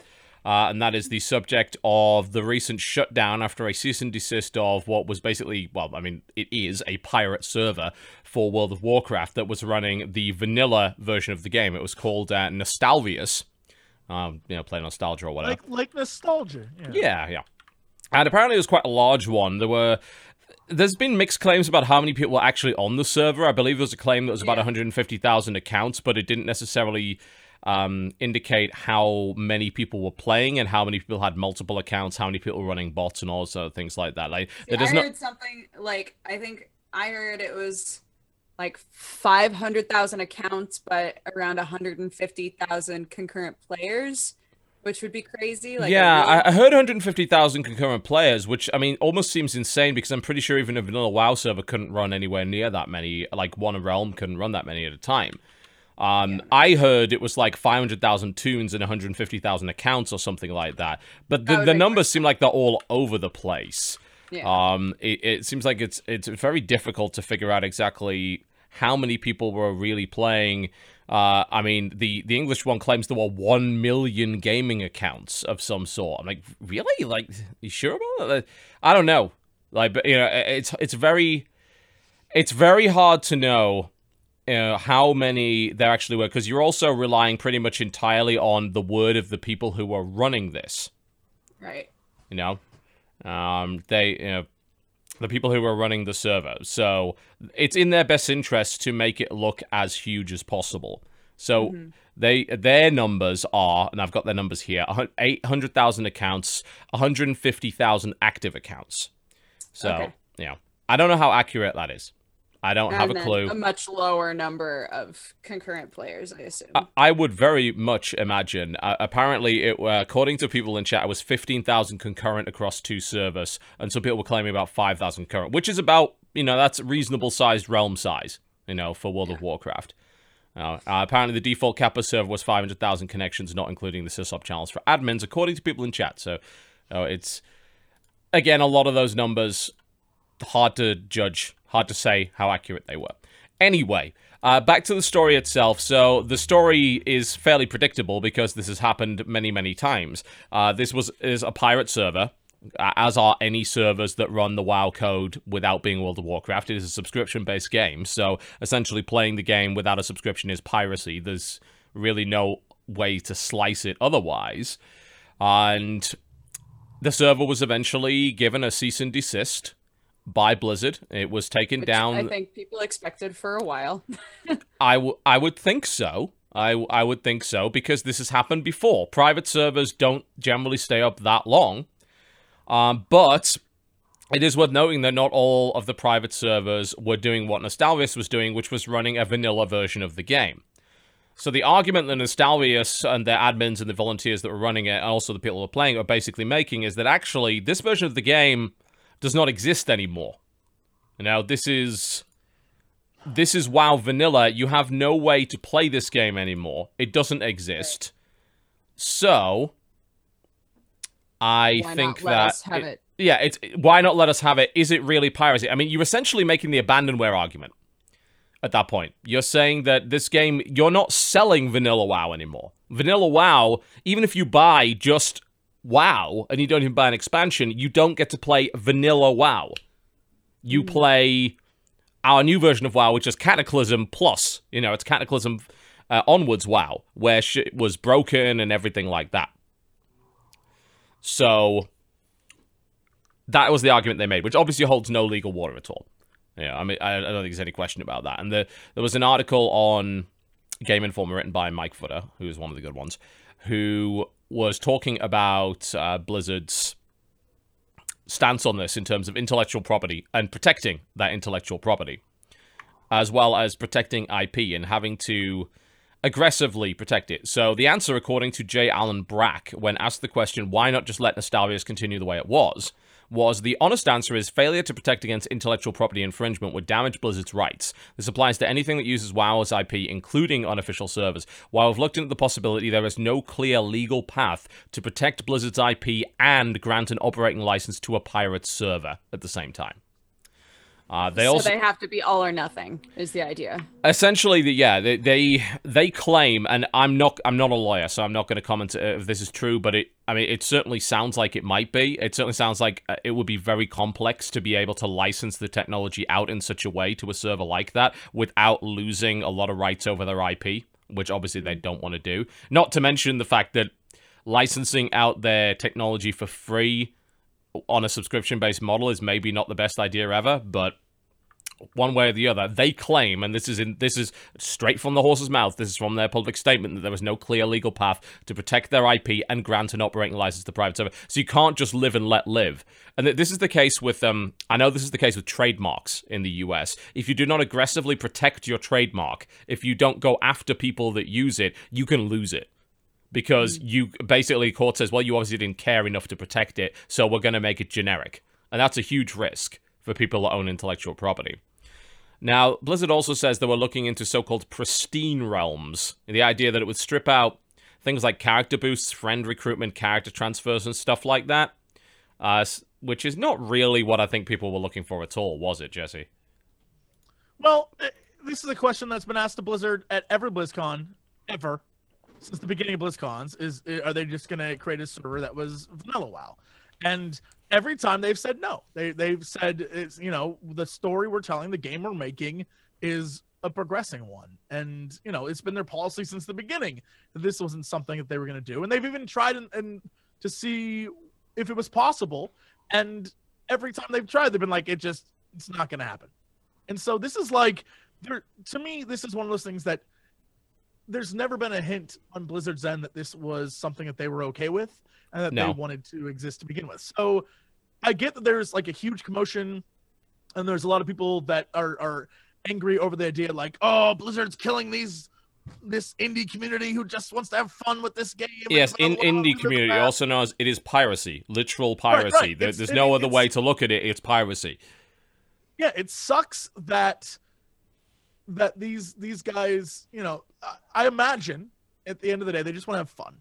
Like, of course. It's not like people are being malicious, you know. I get that they're not going, we're going to rip off Blizzard. Arr! No, I mean, you can make the argument that, especially if those people want to play Vanilla WoW, they probably weren't subbed to Real WoW anyway, because Real WoW didn't give them the experience they wanted. You know, you can make an argument that's a service problem there.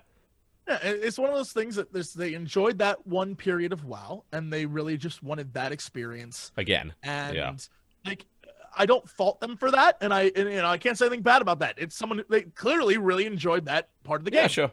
Yeah. But you know, it's been a Blizzard policy forever. Like, they're not going to tolerate that.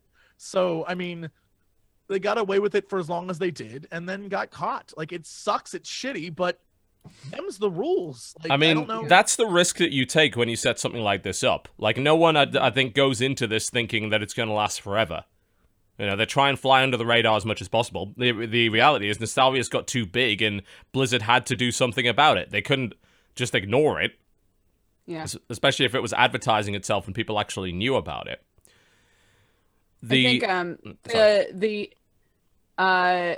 the thing that keeps being thrown around to make Blizzard look more like the bad guys in this whole thing is, the only reason they're doing it now is because they're bleeding subscribers and stuff like that. No, it's still the most popular MMO that's got a subscription in the world. And let's be honest, when Legion comes out, it's going to surge again. They're bleeding subs because they're coming towards the end of an expansion. It goes in waves. It always goes in waves.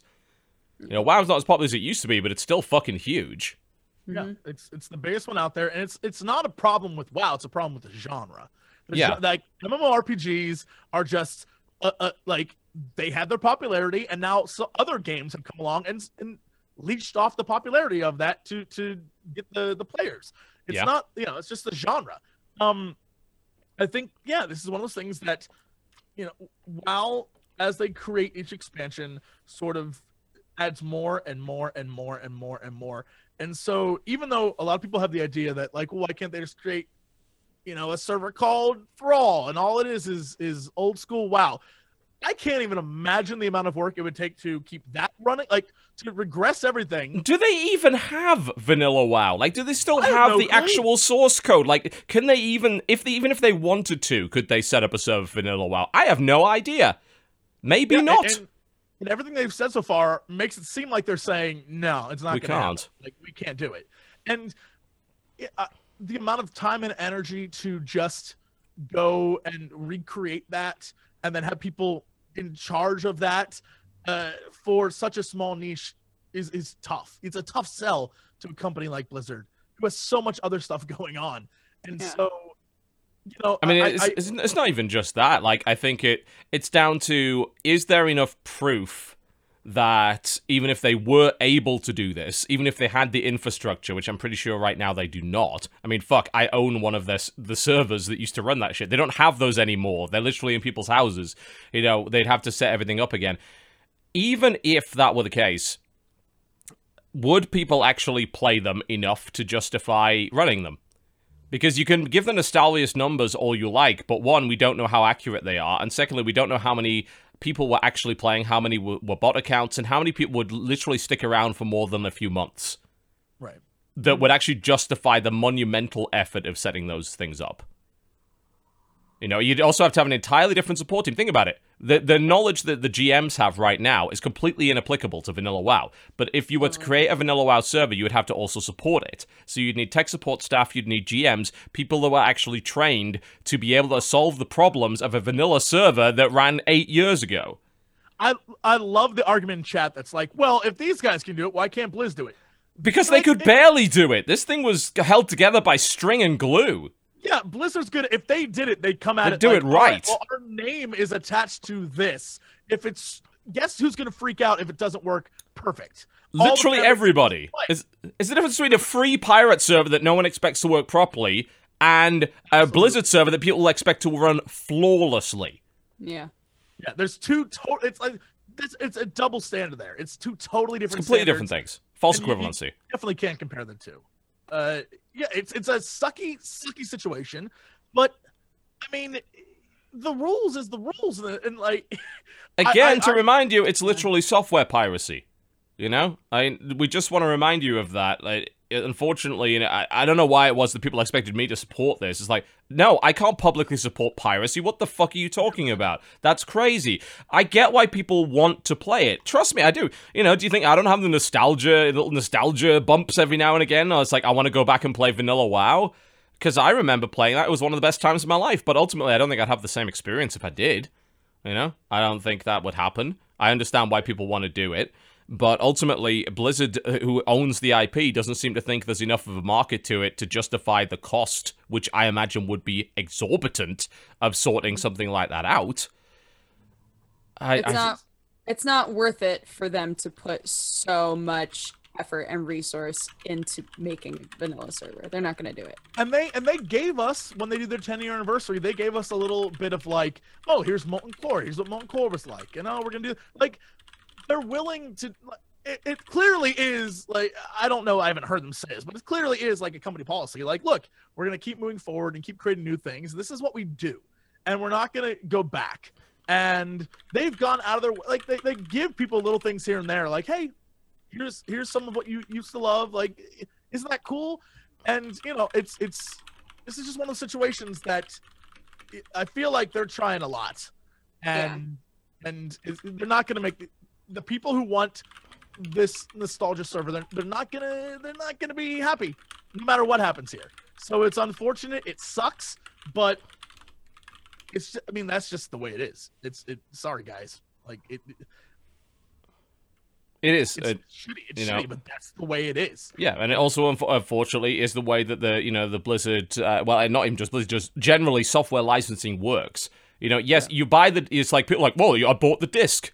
Yeah, and you own the disc. You don't own the IP that's on it, I'm afraid. Yeah, look at the when you. That's not. I kind of wish that it worked that way, but simultaneously, things would probably go to hell if it did. Look at every. I would say almost every MMORPG's box. If you bought the box, not the digital thing, but the box, somewhere in there, it literally, even though my camera totally froze. Hi. It did, yeah, which is weird, but hey, I can still hear you though. I'm so thinking, yeah. Indeed. Somewhere in there is some type of message that says like the content that it could change. The stuff you're buying right now, especially in MMO, yeah. It's like what you bought on this disc probably will change, and that's all part of that. Like, look, the idea is they are going to change things, and that's how they work. And but Jesse, there's a petition. There's a petition. Well, if there's a petition, then 50,000 signatures on it. They can't just. I don't have my glasses on. They can't just ignore it. I mean, yes, they can, because signing a petition online takes no effort at all. You know, and even then, as we said, even if they wanted to do it, we don't know how technically feasible it is. Now, and it is, as you said, MMOs. When you buy into an MMO, you're part of that agreement is that it is going to change. You are not going to have the same experience that you had 8 years ago. If you don't want that to happen, don't buy MMOs. You know? There you are. Hi, Jessup. Oh, great. You swap position with Dodger now. You're staying in Dodger's window. I'm not moving you anymore. I'm Dodger. Hey, I'm Jesse. Yeah, I mean, you know, they're pretty much, they've already answered the petition anyway in that statement that I read off 10 minutes ago, you know? Yeah, swap. Good times. Sorry, continue. It feels to me, and it sucks, because it feels to me that most of the anger is coming from people that probably were never attached to that server to begin with. People who saw a internet, like a movement, a bandwagon they wanted to kind of jump on. And it changed. Like, I truly am just like, the outrage came much after the fact. It did, yeah. Everyone jumped on. It's like, okay, where were you when... Where were you when this was going on? You know, a lot of people got very upset after it got shut down. They didn't get upset prior to it. You know, they didn't push back prior to it. You know, and I'm aware that the people who were playing on Nostalrius did. But as you said, even if we believe those stats of 150,000 active accounts, that means 100,000 more people signed the server that never played on, signed the petition that never played in the server. Yeah. And I have to wonder how many of those are just ex-jaded WoW players that signed it on principle, as opposed to anything else, and think, oh yeah, I'd love a vanilla server at some point. Maybe you would. Sure, yeah. Maybe you would, but I don't know. Like I said at the very beginning, like that's the thing that's been asked to Blizzard and every BlizzCon I've ever been to. Always, and they're not willing to do it. Vanilla.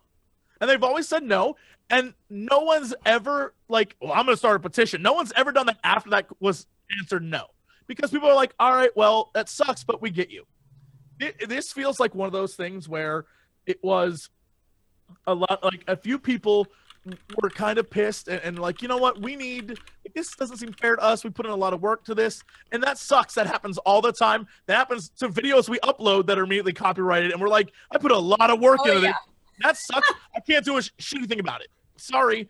Unless you want to go to court, videos. In which case, have fun with that. Have fun with Blizzard's lawyers. Yeah. As to whether or not they are right about not supporting some sort of legacy content, I personally on the side of yes. I think you should support some sort of legacy content. And because I believe that WoW went downhill after TBC. I would prefer to go back and play The Burning Crusade. You don't like Wrath was my favorite. Wrath is where everything started to go wrong. I mean, there were definitely some things in Wrath that I liked, but wrong.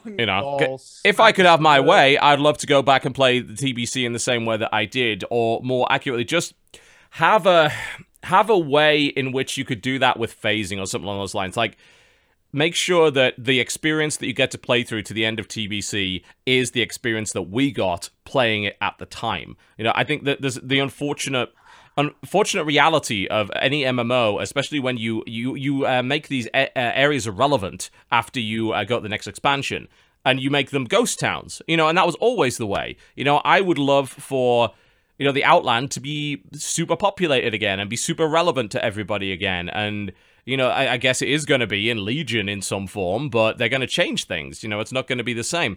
And that sucks, but simultaneously, that's also what you sign on for when you get an MMO. Like I said, it says on the box. You didn't buy Dragon Age. You didn't buy a game that's not going to change. You bought into a game that does change. And as a result, unfortunately, I think that if anything, that's an unwritten contract that you signed up to. You agreed that was how it was going to work. And now, you're back in saying, oh God, I wish that it didn't go that way, but it did, and it was predictable. And I think Blizzard's explanation is relatively sound.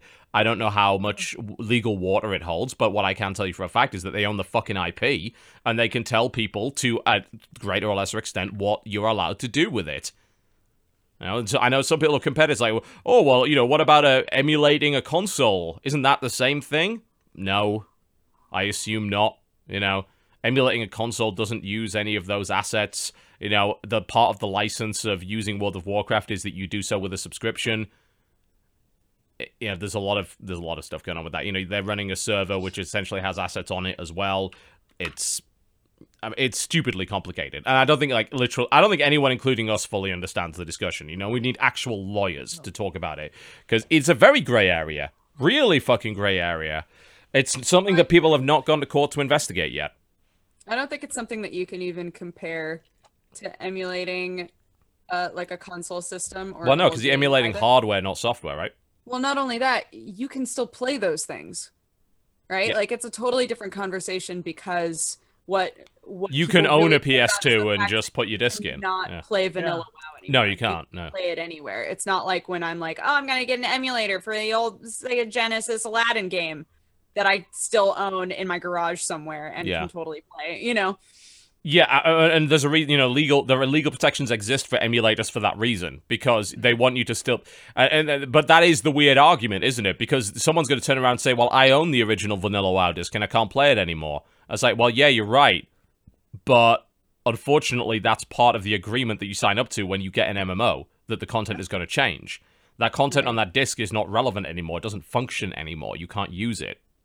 And you can argue, I should be able to emulate it, but then you get onto, license agreement, and again, the kind of rights that Blizzard has over its own property. And even if Blizzard didn't have those rights, don't you think they probably should? Because they designed a game that was designed around a subscription model, and that's how they keep their servers running, and that's the conditions under which they license you to use those assets in that form. If you bypass that, that is piracy, one way or the other. You can try to kind of snake your way out of it, but I think that if you ask most people, they'd say, yeah, that kind of is piracy, isn't it? You know, even if it wasn't, you know, can you would just argue, well, that's kind of that's using a ROM necessarily, and then you say, oh, well, you know, I own the disc. Yeah, but it's not the disc didn't matter with the MMO. You didn't own anything. There wasn't anything on the disc, you know, because the server is a key component to everything that's on that disc. The server is the game. Pretty much, yeah. You know, you had assets installed on your PC, so you didn't have to stream them down, but it's not the same situation at all. You know, and I don't know if my analogies are right or wrong, because the situation is so fucking complicated. I'm not going to pretend to know everything about this situation. Yeah. I don't think anyone just make does. Videos on the internet. No, we're not lawyers, and neither are you. More to the point, you know, the people saying, "Well, you know what's going on." You really don't. No. Don't say that, because somebody in there's like, I I'm am actually an IP lawyer. It's like, oh, okay. In which case, I defer to your judgment. But if you are not a seasoned intellectual property lawyer with a specialty in the digital space, then I'd strongly recommend not making authoritative statements on the matter. But I mean, yeah, okay, the whole thing's sad, you know, and I have no ill will towards Nostalrius or anyone that played on it. Why would you? You know, they just wanted a different experience. But I also have no ill will to Blizzard for protecting their intellectual property. And I have no ill will for them to saying we can't create the server environment that we had 10 years ago. You know, and even if we could, maybe it would be too expensive to justify it, or we just don't want to. You know, one thing that people don't consider is that what about the rights of the creator and the artist to present the world in the way that they want it to be presented? They clearly think, rightly or wrongly, that this current version of WoW is the best version of their world right now. A world that they own, that they created. and they have the want you right to play that version. They do. I mean, I dare not attempt to get in the head of Metzen, but I imagine this is like, this is the game they want you to play. That's why it has become this way. And they don't want you to play old vanilla WoW because that's not the game they want to present to the world. And that's just like the way it is. That's how this works. Well, technically, vanilla WoW doesn't exist anymore. Yeah, it's gone. Like it. And the version that the Nostalrius was playing is not exactly the same as what was back then. That's not actually vanilla WoW, if you think about it. It is a interpretation of vanilla WoW. Yeah, it's using most of the assets. It's not exactly the same, though. You know, they have the right to change it, rightly or wrongly. You know, you can argue George Lucas had the right to change Star Wars. Was he wrong to do it? Probably, but it's his right. Was it wrong for them to put in walkie-talkies in ET instead of guns? Rightly or wrongly, doesn't matter. They have the right to do that. And it's this kind of thing that, you know, this week and a little bit last week, when everyone's emailing me, and I'm sure you guys probably got the same. We got fucking hundreds of emails on this. But you know, I didn't want to even talk about this. I didn't respond to one. I didn't talk about it at all because in my reality, I'm not sure what it's like with the rest of the internet, but in my reality, this is like the case closed. There's no big argument here. It sucks. That's yes, not, it sucks. Yeah. If you play on the server, that sucks for you. But what you were doing was illegal, and Blizzard has the right to do this. So it was probably going to happen eventually. Yeah. What am I going to add to this besides what a number of videos did, which was like, oh boy, there's a lot of rah about it. I'm going to get a lot of internet money from this. Like that's all that happened. I was like, yeah, I mean, and I get some people who are like legitimately passionate about it, like JonTron, and then there's a bunch of other people that clearly did not give a fuck, but just wanted to make some money off the drama, and fuck those people. There was a lot of people who just out of nowhere were like, "Here's my opinion." I was like, "Cool, all right." Do you even play World of Warcraft? Probably not. You know. Yeah, I was like, all right, well, that's cool and all, but I have no opinion on the matter because it's not my place to have an opinion. Because it's the law. Like it sucks, but it's the law. So. Yeah, I mean, it brings up various other topics like and you know, things that I'm passionate about, like games preservation, for instance. But I think MMOs are this weird and awful unique case, and maybe are broken by design in that regard. That MMOs consistently change, and then if we're talking about the preservation of an MMO, what version? 1.1, 1.2, 2.1, 3.1? Which version? All of them? None of them? Some weird hybrid? how do we preserve an MMO, and at what point do you say this is the version we want to keep? Right, and You even know? though it's a slippery slope argument, what I'm about to say, when you're like, oh, we have vanilla, then there's going to be people like TB who are like, Well, I want TBC. Vanilla was shit, by the way. By the way, vanilla was shit. Just want to point that out. If you don't think vanilla was shit, absolutely, you agree. you have an adult mind. TBC was fucking the best. Easy. Yeah. And he thinks Wrath was the best, you know? Yeah, I think Wrath was the best TB. So I'd be like, "Where's my Wrath server?" Yeah. I loved the story in Wrath. I loved the fact that I could do it solo. Where's my Pandaria server? Wait, nobody Right. wants that. And you know, there's going to be people who want all these different things. It's just going to be a mess for Blizzard to give into. It, you know, it's just trouble. It's just one of those things that it's better for them to be like no and flat out just say no than deal with all the other hassle that comes with saying yes once, which sucks. So, you know, you just have to accept it as it is and take this. Well, I mean, I don't think they have to accept it. I think that protesting it and putting up a petition and everything is fine, but they have to also accept at that point, you know, that's as far as they can go with it. Like, what can you? Yeah, that's what I'm saying. Like, you can boycott the company. You know, you can take them somehow to court, maybe through some kind of class action, or good luck with that.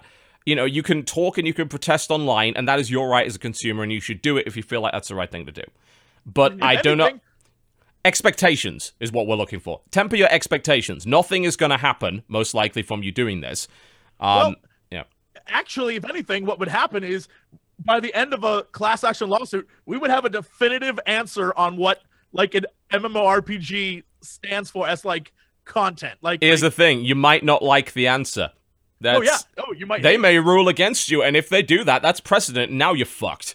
You know, now you're super fucked. That is the dangerous thing about all of that, is that once they're like, oh, apparently we really need to make this set in stone. We need to rule on it. Yeah. Can fuck things over in the future. And there goes all your other servers for all your other games. Yep. You want people going to jail or getting sued out of existence for it, because, you know, it's potentially that would be what would happen if there was a precedent set. You know, I'm pretty sure there are some precedents set, because didn't they do it against botting and things like that?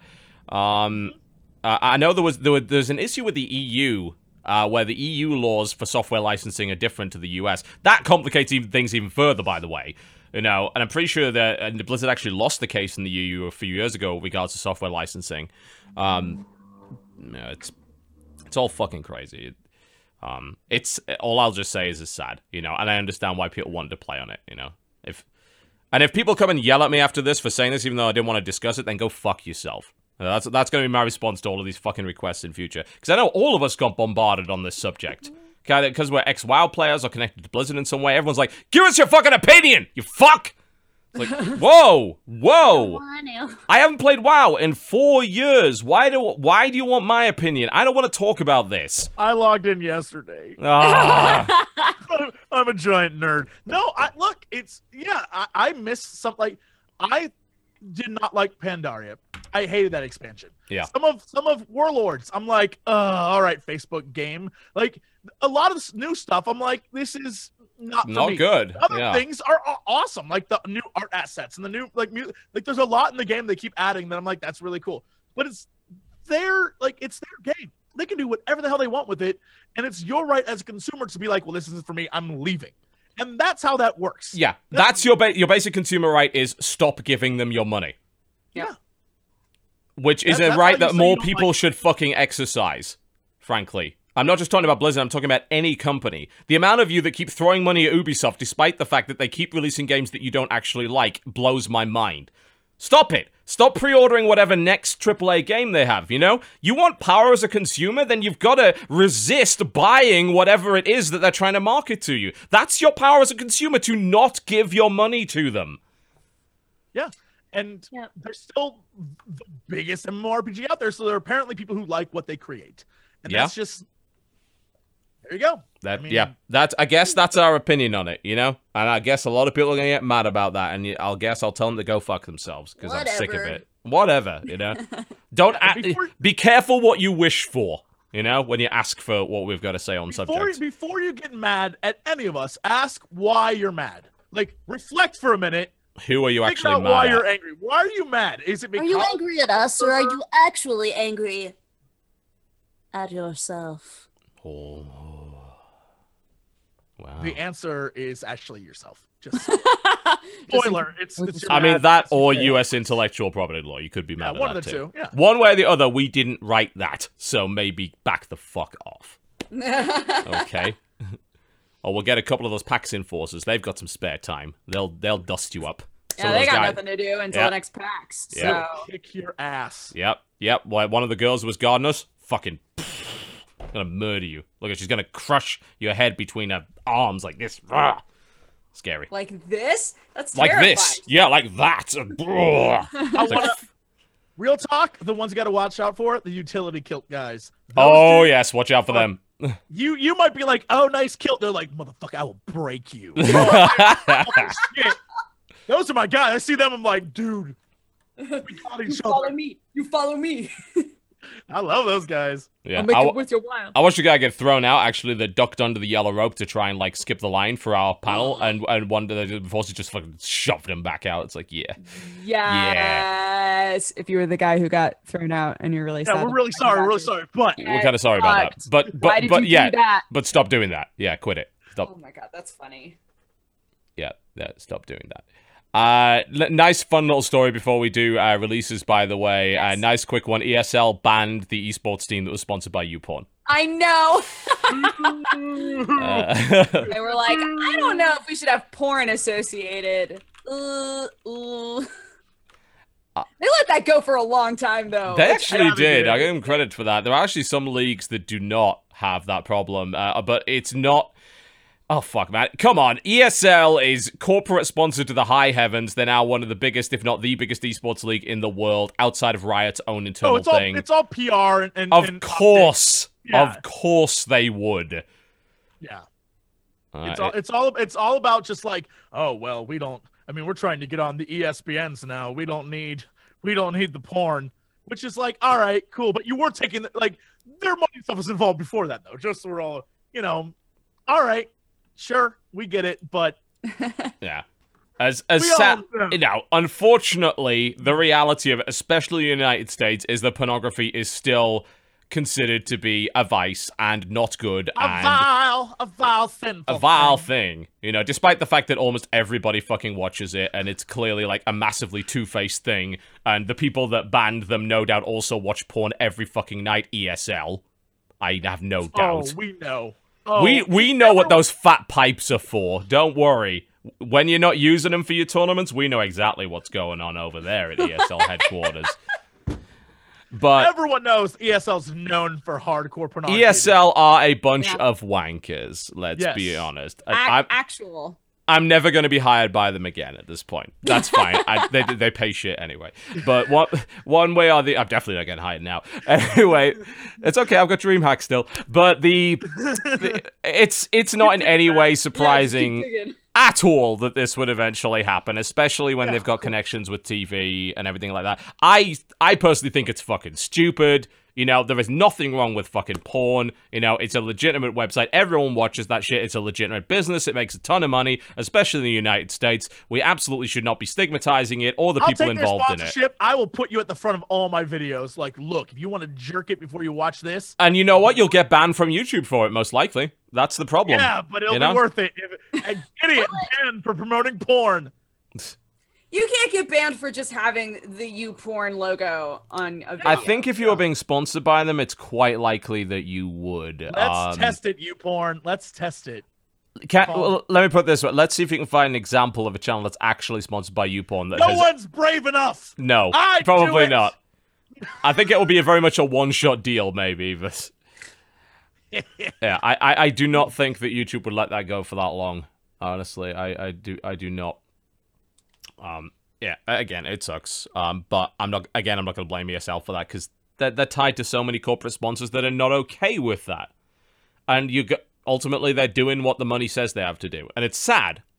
Maybe when we're all 80 or 90 years old and in our rocking chairs, we'll see a time when it will be acceptable for a site like YouPorn to be on someone's sports But I'll have my jersey. sex robot by then, so I won't give a damn. I mean, I guess, yeah. YouPorn's gone out of Future. business. Everyone's gonna have their own sex robot, so they don't need it. robot. Sex bots. Mhm. Absolutely. I believe there is actually strictly in their terms of service you're not allowed to do that, but yeah. Not allowed to have Sucks, sex but bots? No, No sex bots, have a yes. YouTube sponsorship from a porn site. That's Well, good. I look, that's fine as long as I get my sex bots. pretty sure you're not allowed to do that. But, Plural. yeah. Plural sex bots. Uh-huh. I'm just surprised they were able to go as long as they were.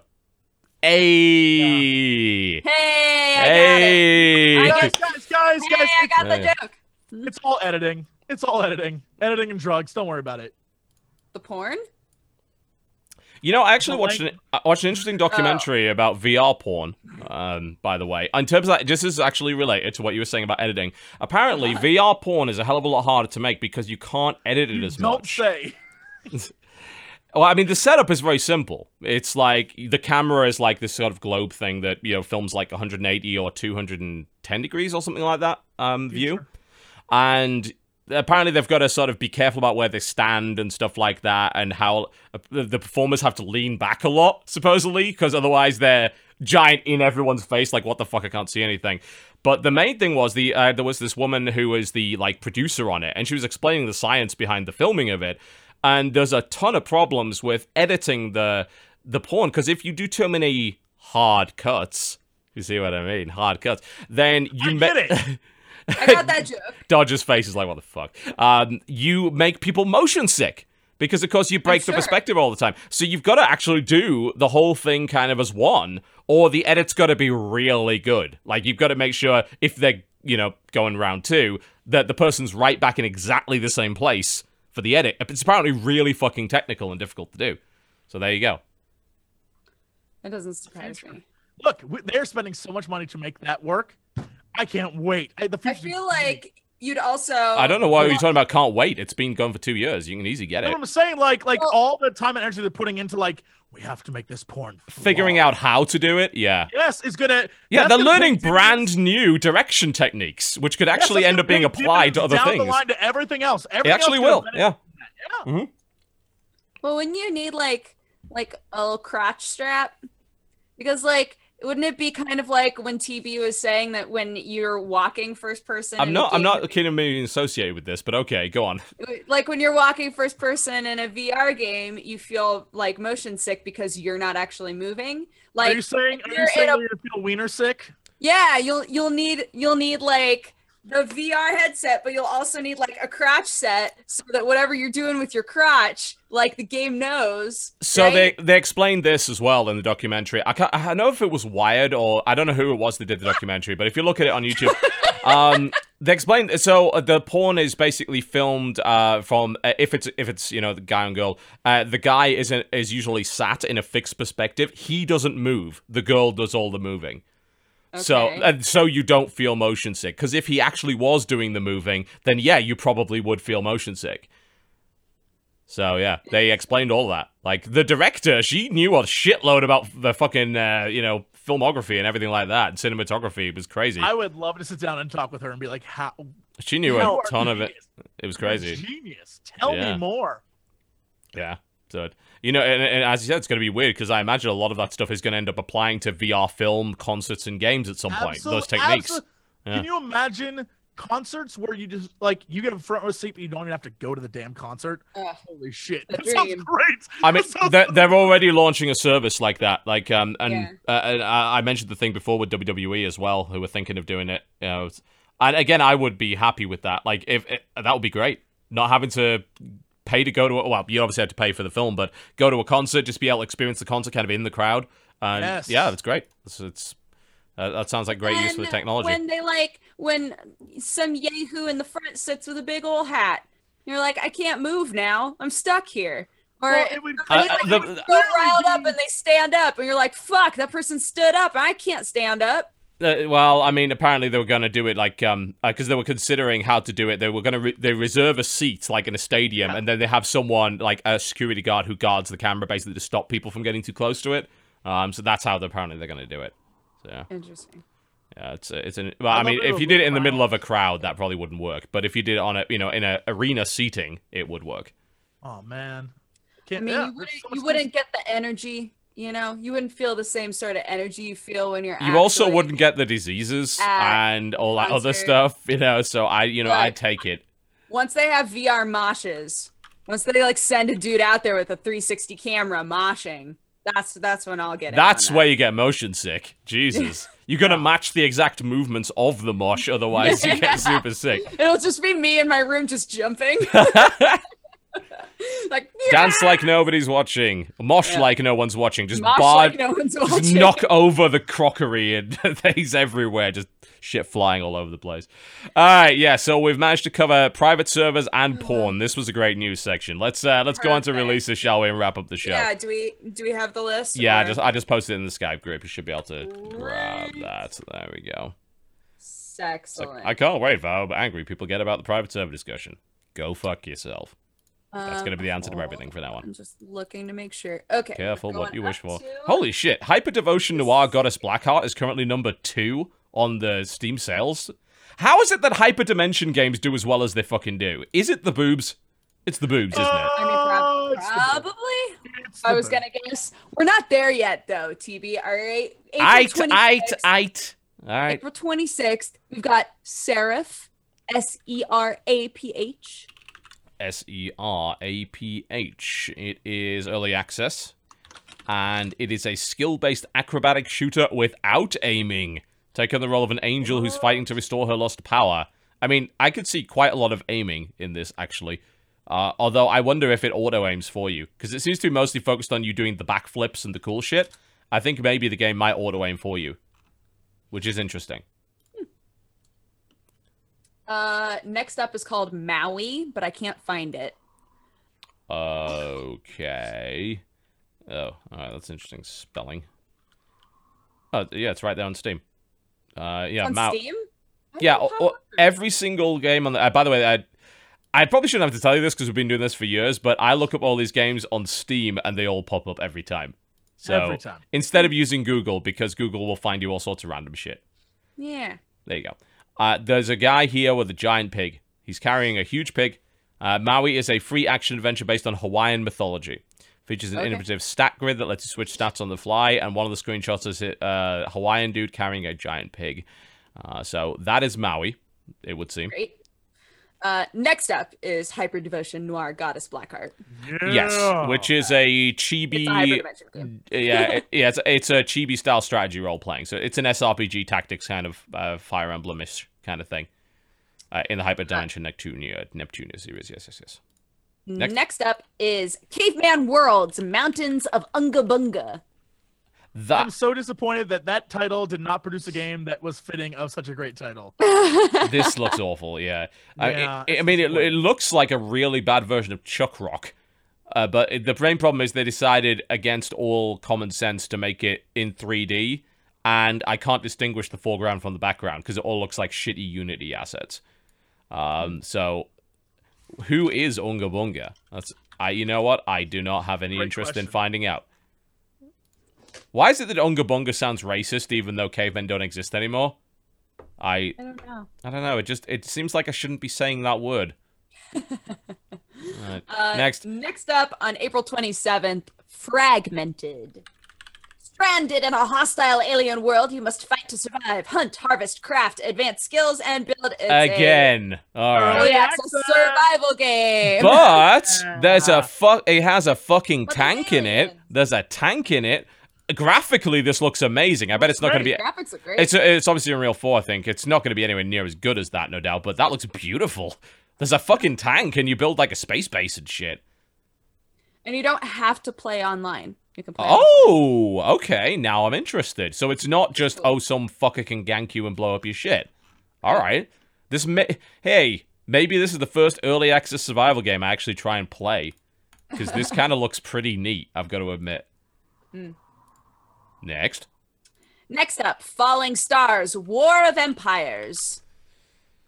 Generic, space generic. By the sounds of it, it's... Oh dear. Alright, it looks... Actually, this looks alright. It's a fast-paced 4X strategy game, apparently. Command hundreds of ships in battle, do political stuff. The ground battle stuff looks awful, but the space stuff looks okay. They could have come up with maybe a better name that doesn't sound like every sci-fi game ever, though. Next up is The East New World. It looks like it used to be, or started off as an app game. It's a retro-inspired action platformer. Yay. It has those graphics that look very like Very mobile. app. Yeah. Yeah, definitely looks like an app. No doubt about that. Whether or not it actually was, that's a different matter entirely. Google will tell me it was. Yes, reviewed in... It's actually quite a recent one. It was given a 4 out of 5 by Touch Arcade, but admittedly, to get a 4 out of 5 in Touch Arcade, you basically need to be able to load the game, and that's about it. So, next. Next up, Wailing Heights. Wailing Heights. One is going to assume... Wailing Heights. This involves wolves. A body-hopping musical adventure game. This...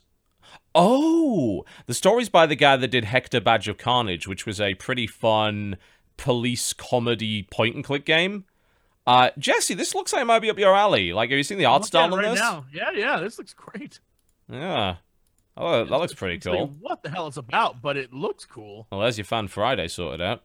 That's, yeah, it's like, it's all about werewolves who play music, apparently, and stuff like that. Some of the artists include the guy who did Preacher, The Revenant, one of the Judge Dredd artists, and the guy who did Hitman. That's cool. That looks interesting. Yeah, Wailing Heights. There you go. Next up is Townopolis. TB, guess what this game is? I mean, it sounds like a management game, right? But I guess what site? Clicker! Is it a clicker? It's a Big Fish game. No, it isn't. It is. It's published by Lonely Troops. What? But it's on Big Fish. Yeah, but it's on Big Fish just to buy, or did they publish it? Because according to Steam, it's published by Lonely Troops. Oh, weird. Huh. Well, there you go. I would not have predicted that as a Big Fish game one way or the other, because it does not look like one. As to whether or not it's a management game or, as Jesse said, a clicker, I don't know. But apparently there's certain scenarios you have to play through. So I assume it is actually a strategy, like, management game of some sort. It's just, you never know these days.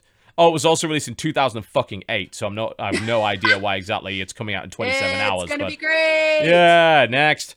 Next up is Pico Park, in all caps. How do you spell Pico exactly? P-I-C-O. P-I-C-O. Pico Park in all caps. It is a cooperative local multiplayer puzzle game for 2 to 10 players. It seems like you've got to stack up a bunch of colored cats in order to reach your goal. Yep. From what I can tell. Depending on the amount of players, the key that you need in order to open the door, the location changes.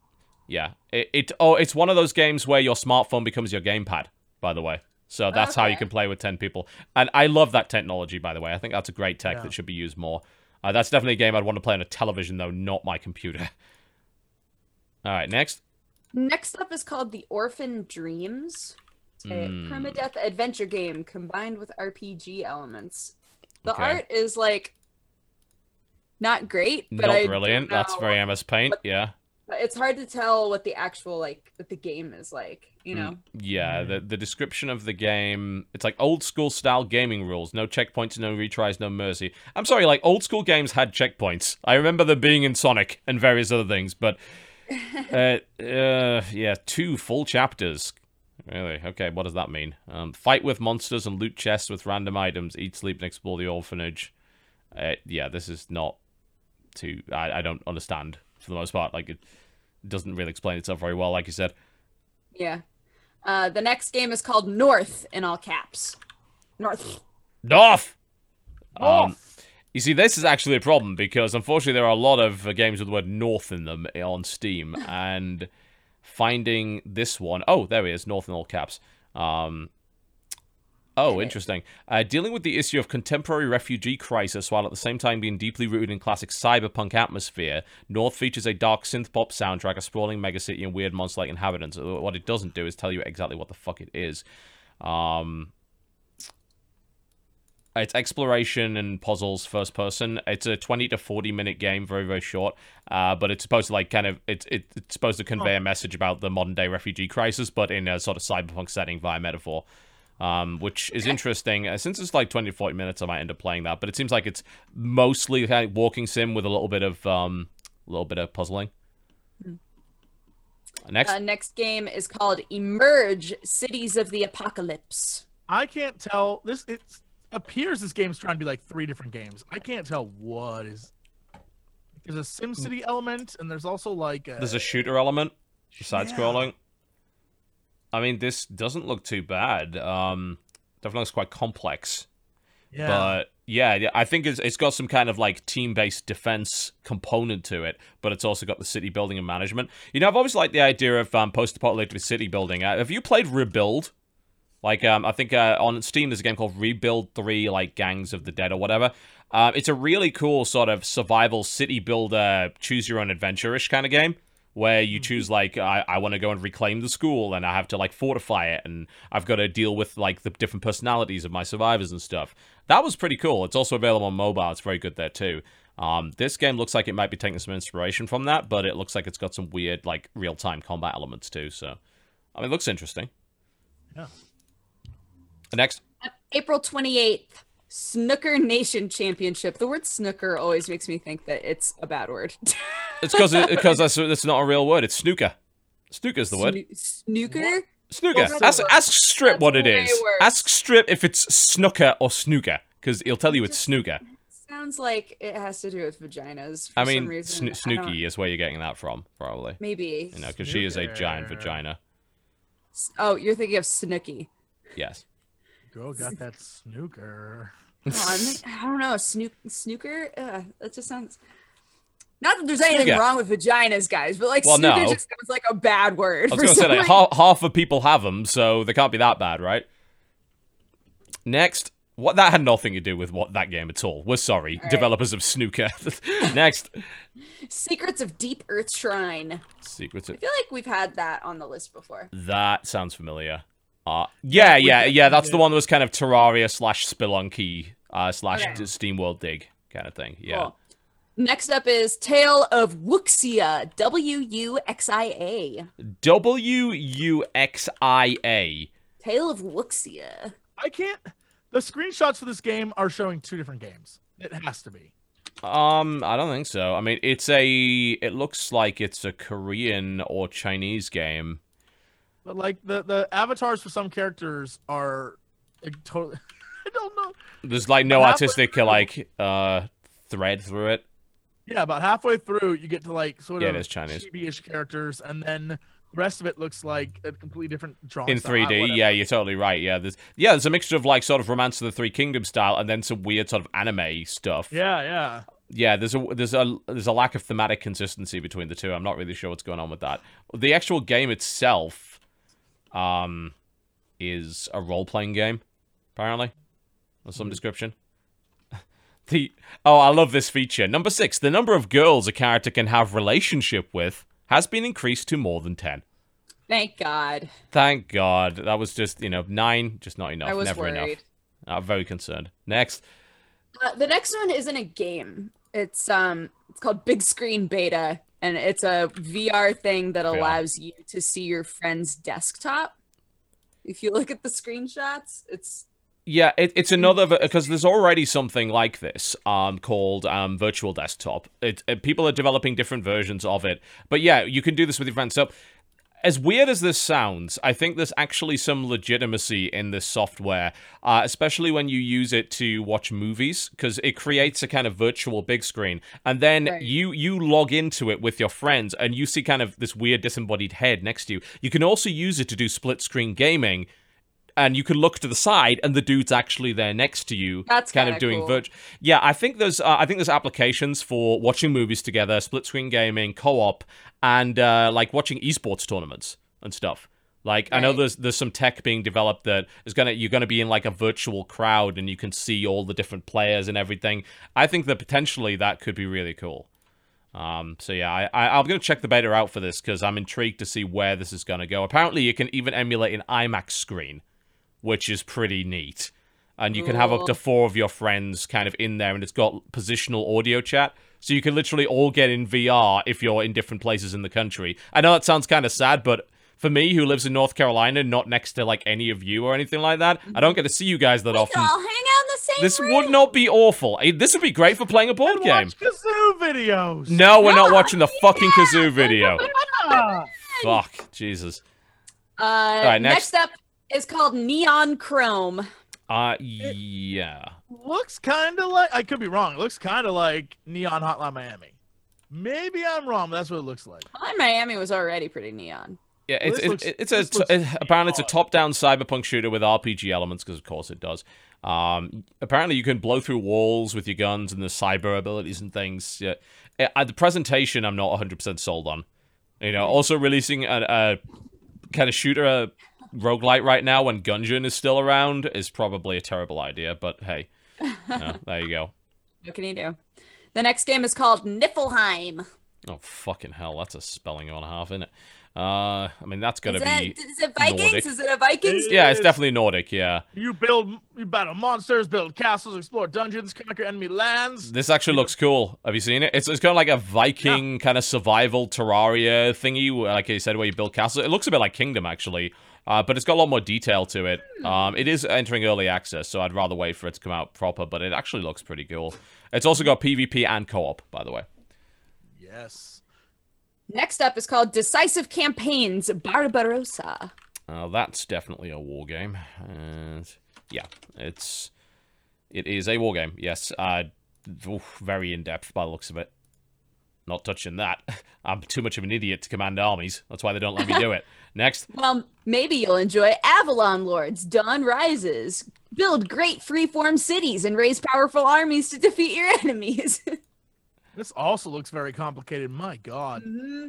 It looks a bit like Total War crossed with Banished, doesn't it? Yeah. Again, early access, unfortunately. So not 100% sure if that's going to be any good. It doesn't look too bad. It's got I love things with Siege Warfare and shit, but I'm very gun shy about Siege Warfare games ever since Stronghold kept fucking up every time they released. So I don't know whether or not it's going to be any good. We'll see. Well, what about Bunny Bash? The game where you hop around in a three-dimensional space and crush your bunny friends. What is with all these complicated games? Yeah, that's... Jesus Christ. This, Hearts of Iron 4? Why would you do that? Oh my God.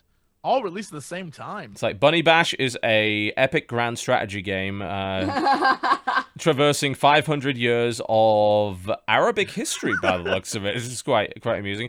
Play as the Caliphate. Oh, okay.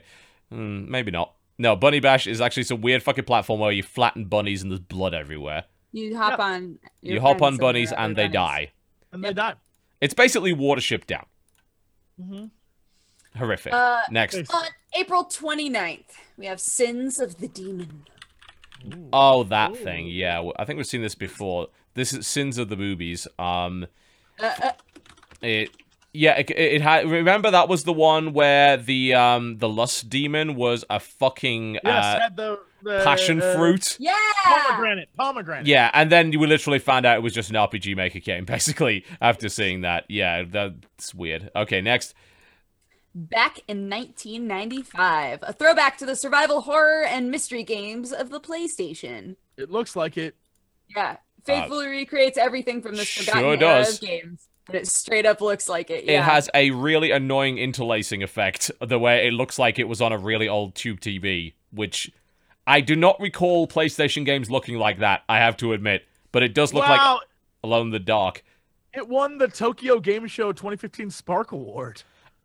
Damn. That actually is justifiable to check it out then, because Tokyo Game Show don't actually give awards out to just anybody. That's maybe... Apparently it is super old school and everything. It's an intriguing idea. I just don't like the interlaced graphics. I think they look really, really awful and don't actually remind me of PlayStation at all. The trailer for it isn't interlaced. So really? It's just the screenshots. Maybe it's an optional filter. Yeah. Yeah, that looks exactly like a fucking PlayStation 1 game. Like, it looks like Alone in the Dark. I'd say it looks like Resident Evil, but it actually looks worse than that. It looks like Alone in the Dark 1, 2, through 3. It looks like it's very slow, fixed camera perspective. I've always found it interesting that we have so many retro-inspired games, and they're mostly like NES or SNES era, and they're not like PlayStation 1 era stuff. I guess it's because PS1 games look terrible. That might have something to do with it. Next game is Portal Stories Mel, but the VR version, which is probably going to be pretty cool. I really liked Portal Stories Mel. Yeah, I wonder how motion sickness inducing that is, actually. Because again, a first-person shooter, and you're not in a cockpit or anything. You're going to have to get one of those bikes. The company involved in those bikes actually contacted me, by the way, after we spoke last week. Really? Jesse, you might want to talk to them because they may be willing to give you one. Dude, they sent me one. I have. Oh, one. you have one? What? You didn't tell us that. You don't. The thing is, you don't have a Vive, do you? No, I have. No. They sent me one. I've yet to unpack it. They sent me one. It is. I have an Oculus with it. Oh. I'm gonna use it this week. Oh my god! Film a fucking video. I want to see you bike through a game. I want to do it. Do it. It's happening. It's happening. I think I refuse based on the fact that I don't have the space in my office for it. But I have the space. I had nothing in my house. There's 0 in my house except for this now. Oh my god. Excited. This is gonna be interesting. People like FPS works perfectly in Vive, only if it has actual room scale movement. If it doesn't, if you're sitting down, you will find motion sickness will come to you quickly. Trust me. Been there, done that. Next. Next up is the VR version of Cyberpunk. Yeah, I actually looked at that. It looks good. It's mostly for Vive. Again, you use your thing as a paddle. It's basically tennis for all intents and purposes, but in a kind of Tron-like world. And you're protecting your car. Like, if you miss, your car blows up. It's like, fuck. Yeah, it's don't miss. Yeah. Those are expensive. I mean, I actually might get that because I was looking for maybe a kind of tennis-ish sort of game just for fun. So that one looks like it might be quite cool. Perfect. Next up is Caretaker Sacrifice. Those are not 2 words that I would put together usually. The stars are going out. Nobody knows why. Well, that's shit. An elite military team is set on a mission into the cosmos to discover the reason why you are the lone survivor. You have to find out. It's a sort of odd... The plot looks cool. The graphics and like the screenshots do not demonstrate that plot to me at all. They do not. It's a 6 Degrees of Freedom game, all right, of which there are a couple of them, so it's kind of Descent-like. It's also voiced by some guy from Stargate Atlantis, Rise of the Planet of the Apes, and The Cube. So, there you go. That's interesting. He was Dr. Rodney McKay! I love Dr. Rodney McKay! There you go. That's one of the best characters. I'm playing it. All right, cool. You got it. They got me. Voice actor. Next up is Stealth Labyrinth, which looks like a first-person shooter where you're inside of a labyrinth. It's like and being stealthy, one assumes. Game. Yeah, I assume trying to be stealthy. Yeah. It looks a night little vision with the green and all that. Dated, I have to say, unfortunately. Oh god, it's got Oculus support. Fuck that. There's again motion sickness simulator. Next. Next up is Mind Unleashed. Mind Unleashed. This is another VR game. Yeah. Oh, interesting. They've put kind of a HUD sort of helmet thing on, I assume, to try and reduce the nausea effect on this. If this is actually, it's a Vive. It's for Vive and Oculus Rift. Oh, I think you're in a mech, which would actually help. Definitely. Sick. Yeah. All right. You are a robot. You're a robot trying to escape. Okay. I might check that out. We'll see. It looks a little dated, I have to admit, especially for VR. But I might give that a try. See how that works out. Next. Next is called Elite vs. Freedom. It's another first-person shooter. In the near future, the Earth is controlled by a global government. Few dare to resist the neo-feudalistic, corporatist police state. That's a fucking line. Yep. Wow. Neo-feudalistic corporatist police state. I can't even barely say that. I do like neo-feudalistic is a really cool word. It's a third-person cover-based shooter by the looks of it. Single and co-op. And then there's weird cutscenes which involve a man with barely any clothes on being attacked by a woman in a mask. It does have a bazooka with toxin spray and a sniper rifle with a mace club, which I don't know how that works, but okay. There's a thing. The next game is called Bibou, B-I-B-O-U, and it looks like one of those games where, like, it looks so happy that I'm waiting for it to turn real dark and terrible. Does that make sense? Yes, it does. It looks like the sort of game where suddenly everything turned to blood, right? It's entirely possible, yeah. So it's otherwise a platformer retro-inspired again. Next. Next up is Melting Hearts. Our love will grow, too. It's a farming game. He's not wrong. Ancient farming secrets must now be unlocked as you're forced to learn crops in winter and make friends and enemies in an equally icy social climate. Corporation's going to take over the farm and everyone in the town has to join together, but it's winter. How can you save a farm during winter? Ah. A Yeti. Well, Yeti would do it. That's a feature. Next A Yeti. Next. Next up is called Puzzle Galaxies. I bet it's a puzzle game set in the galaxy. Groundbreaking puzzle game, apparently. I don't know about that. I don't think the words groundbreaking puzzle game and similar to Bejeweled and Candy Crush should probably be in the same sentence. You must smash jewels in a space station. There is a twist. There are enemies that will come by and try and take matching jewels on you. I don't think that's the word you were looking for there, but... From? I'm going to go with from. Yes. Yeah.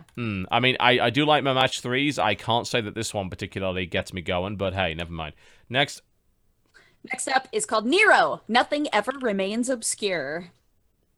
Does it not? This is a first-person puzzle game? Oh my god, this is gorgeous. Have you looked Yeah, at the it looks screenshots for this? fantastic. Holy fuck. I'm watching the trailer right now. That is beautiful. Their outfits are very Tron-esque. It's great. Oh, is the name of the studio Storm in a Teacup? That's adorable. It's got a little teacup and there's a storm in it. Yeah, so it's like a first... Oh my god. Well, that ending of that trailer came out of nowhere. That's... Yeah, it's very... It looks... Mostly seems like a walking simulator, but it has some puzzle games in it as well. Yeah, that's what it looks like. But the fucking visuals in this thing are great. gorgeous. Wow, I get a lot of neon. Apparently today is Neon Day. The trees are what get me. You see those fucking the blue trees? Wait to the end. Wait to the end. Wait. Go to all right, the I'm end. skimming to the end. Skim to the end. Skim to the end. You know, Moon again, you can rises. check out all of these games on Steam if you wish. And at the end, that's a jellyfish. The moon was a giant jellyfish. Yeah. The entire time.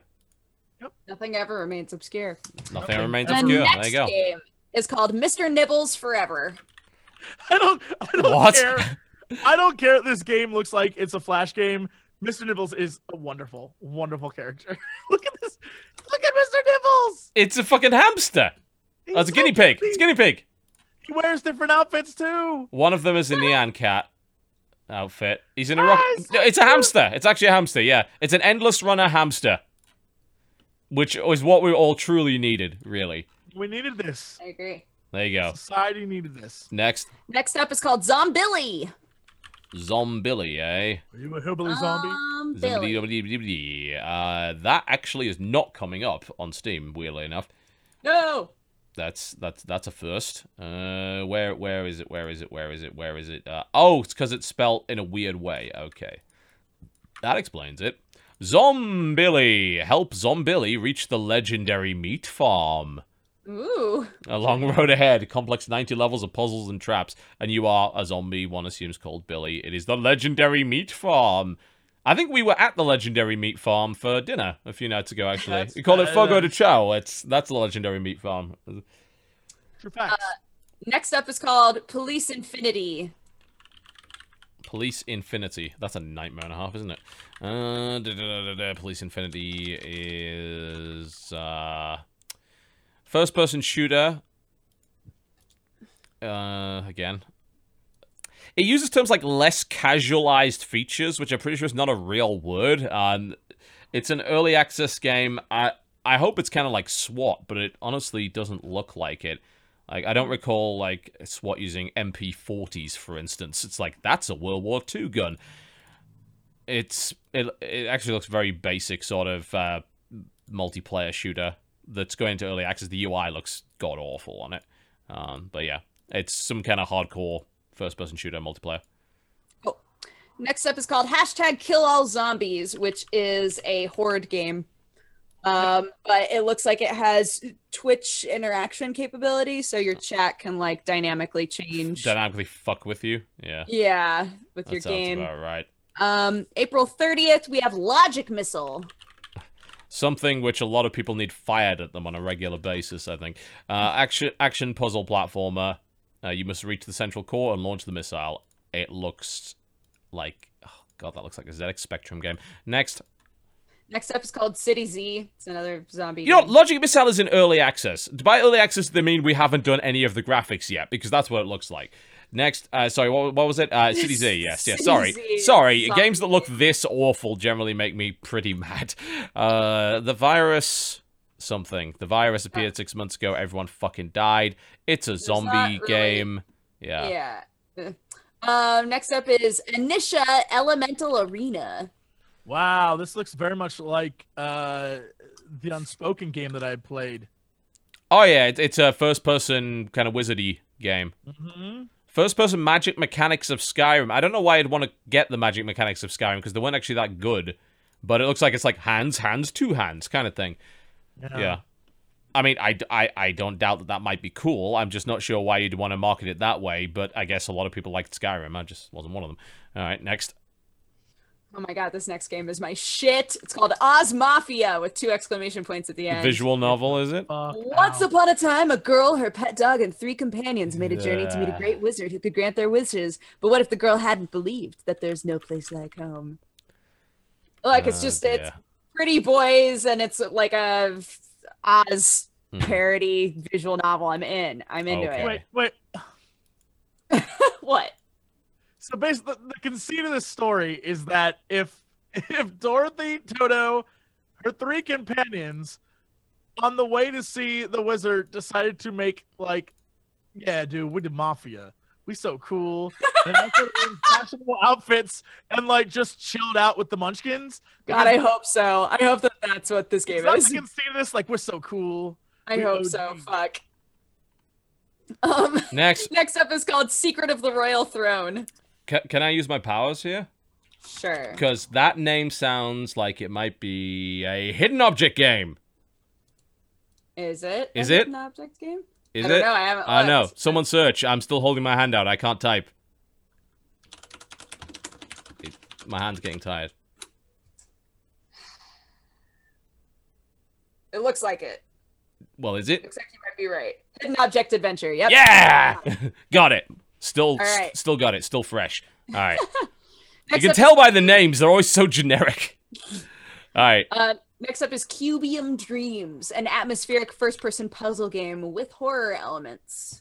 Of course, with horror elements. Yeah. I mean, that's what you have in your atmospheric first-person puzzle game, right? When I'm solving puzzles, the last thing I need is horror. Yeah, it's like puzzles, blood from the ceiling. Right. All right. Yay! Next up is called Selenon Rising. How the fuck do you spell that? Oh, yes, okay. Selenon Rising. Can we have a ban on using the word rising in games titles? Please. No. Name a good game that had the word rising in it. I'm looking one up right now. What about hold on. Mm-hmm. Dead Rising. Okay, cool. I'll give you that. That's allowed. Everyone, Yeah! everything else is banned. That one. Everything else is banned. An all-powerful race has conquered the Earth, and you work for them. Okay. As Violet, a psychic agent who can read emotions, you must solve crimes in order to discover the truth that could potentially save or destroy the human race.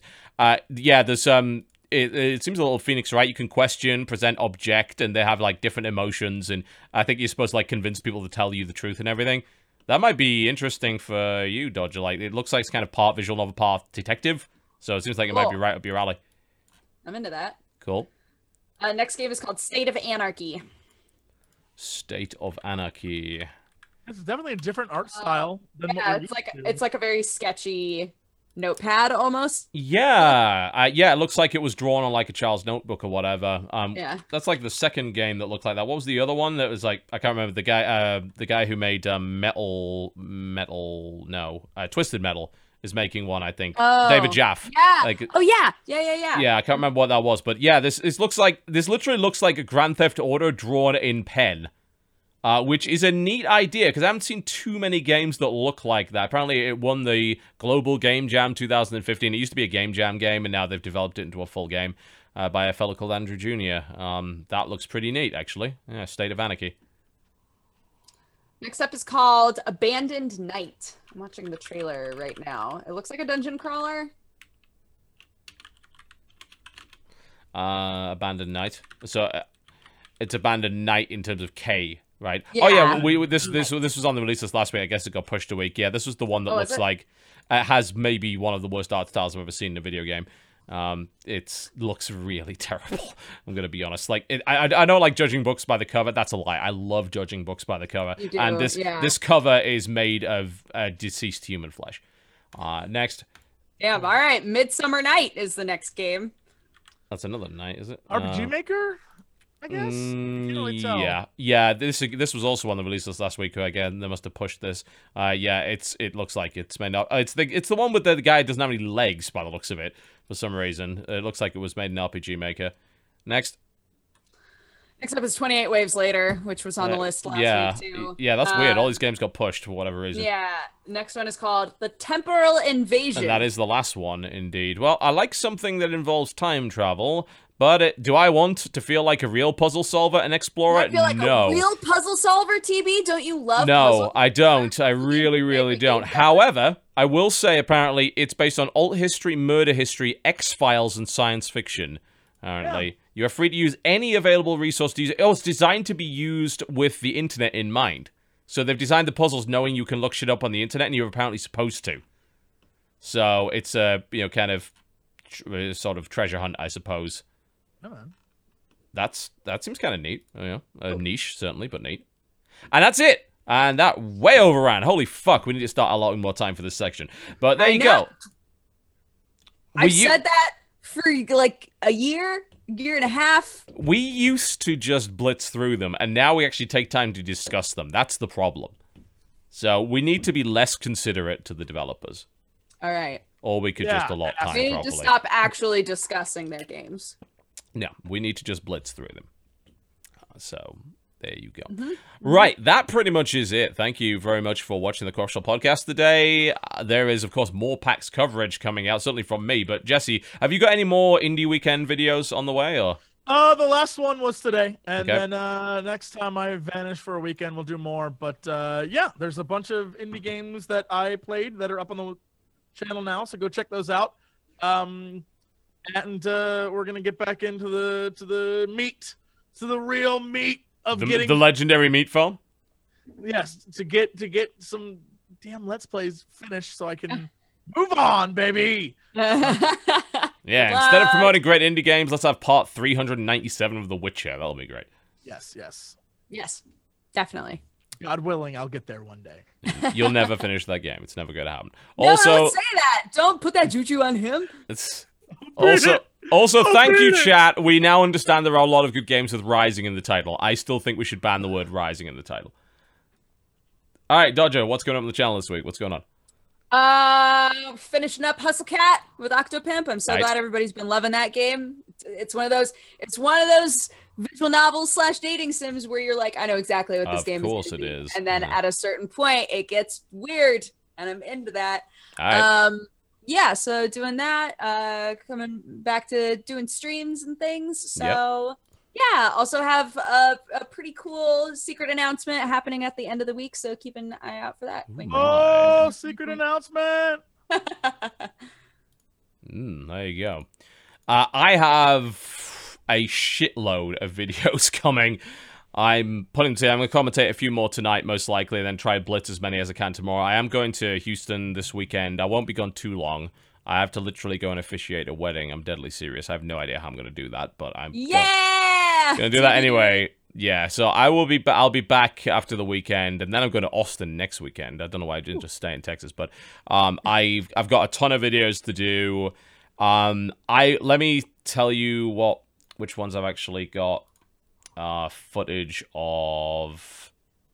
So I think if I could, it won't let me bring it up and show you the footage. Damn it. Anyway, whatever. I've got a bunch of stuff. It's all good. Trust me. The only video I will not be able to put out in time is unfortunately Metronomicon, because the capture was silent, which sucks, because that is literally a rhythm game, so we can't really do that. So I'm going to ask them to get me another build. I actually had the high score in Metronomicon. I was very proud of myself. That is a dancing RPG in which you dance the enemies to death.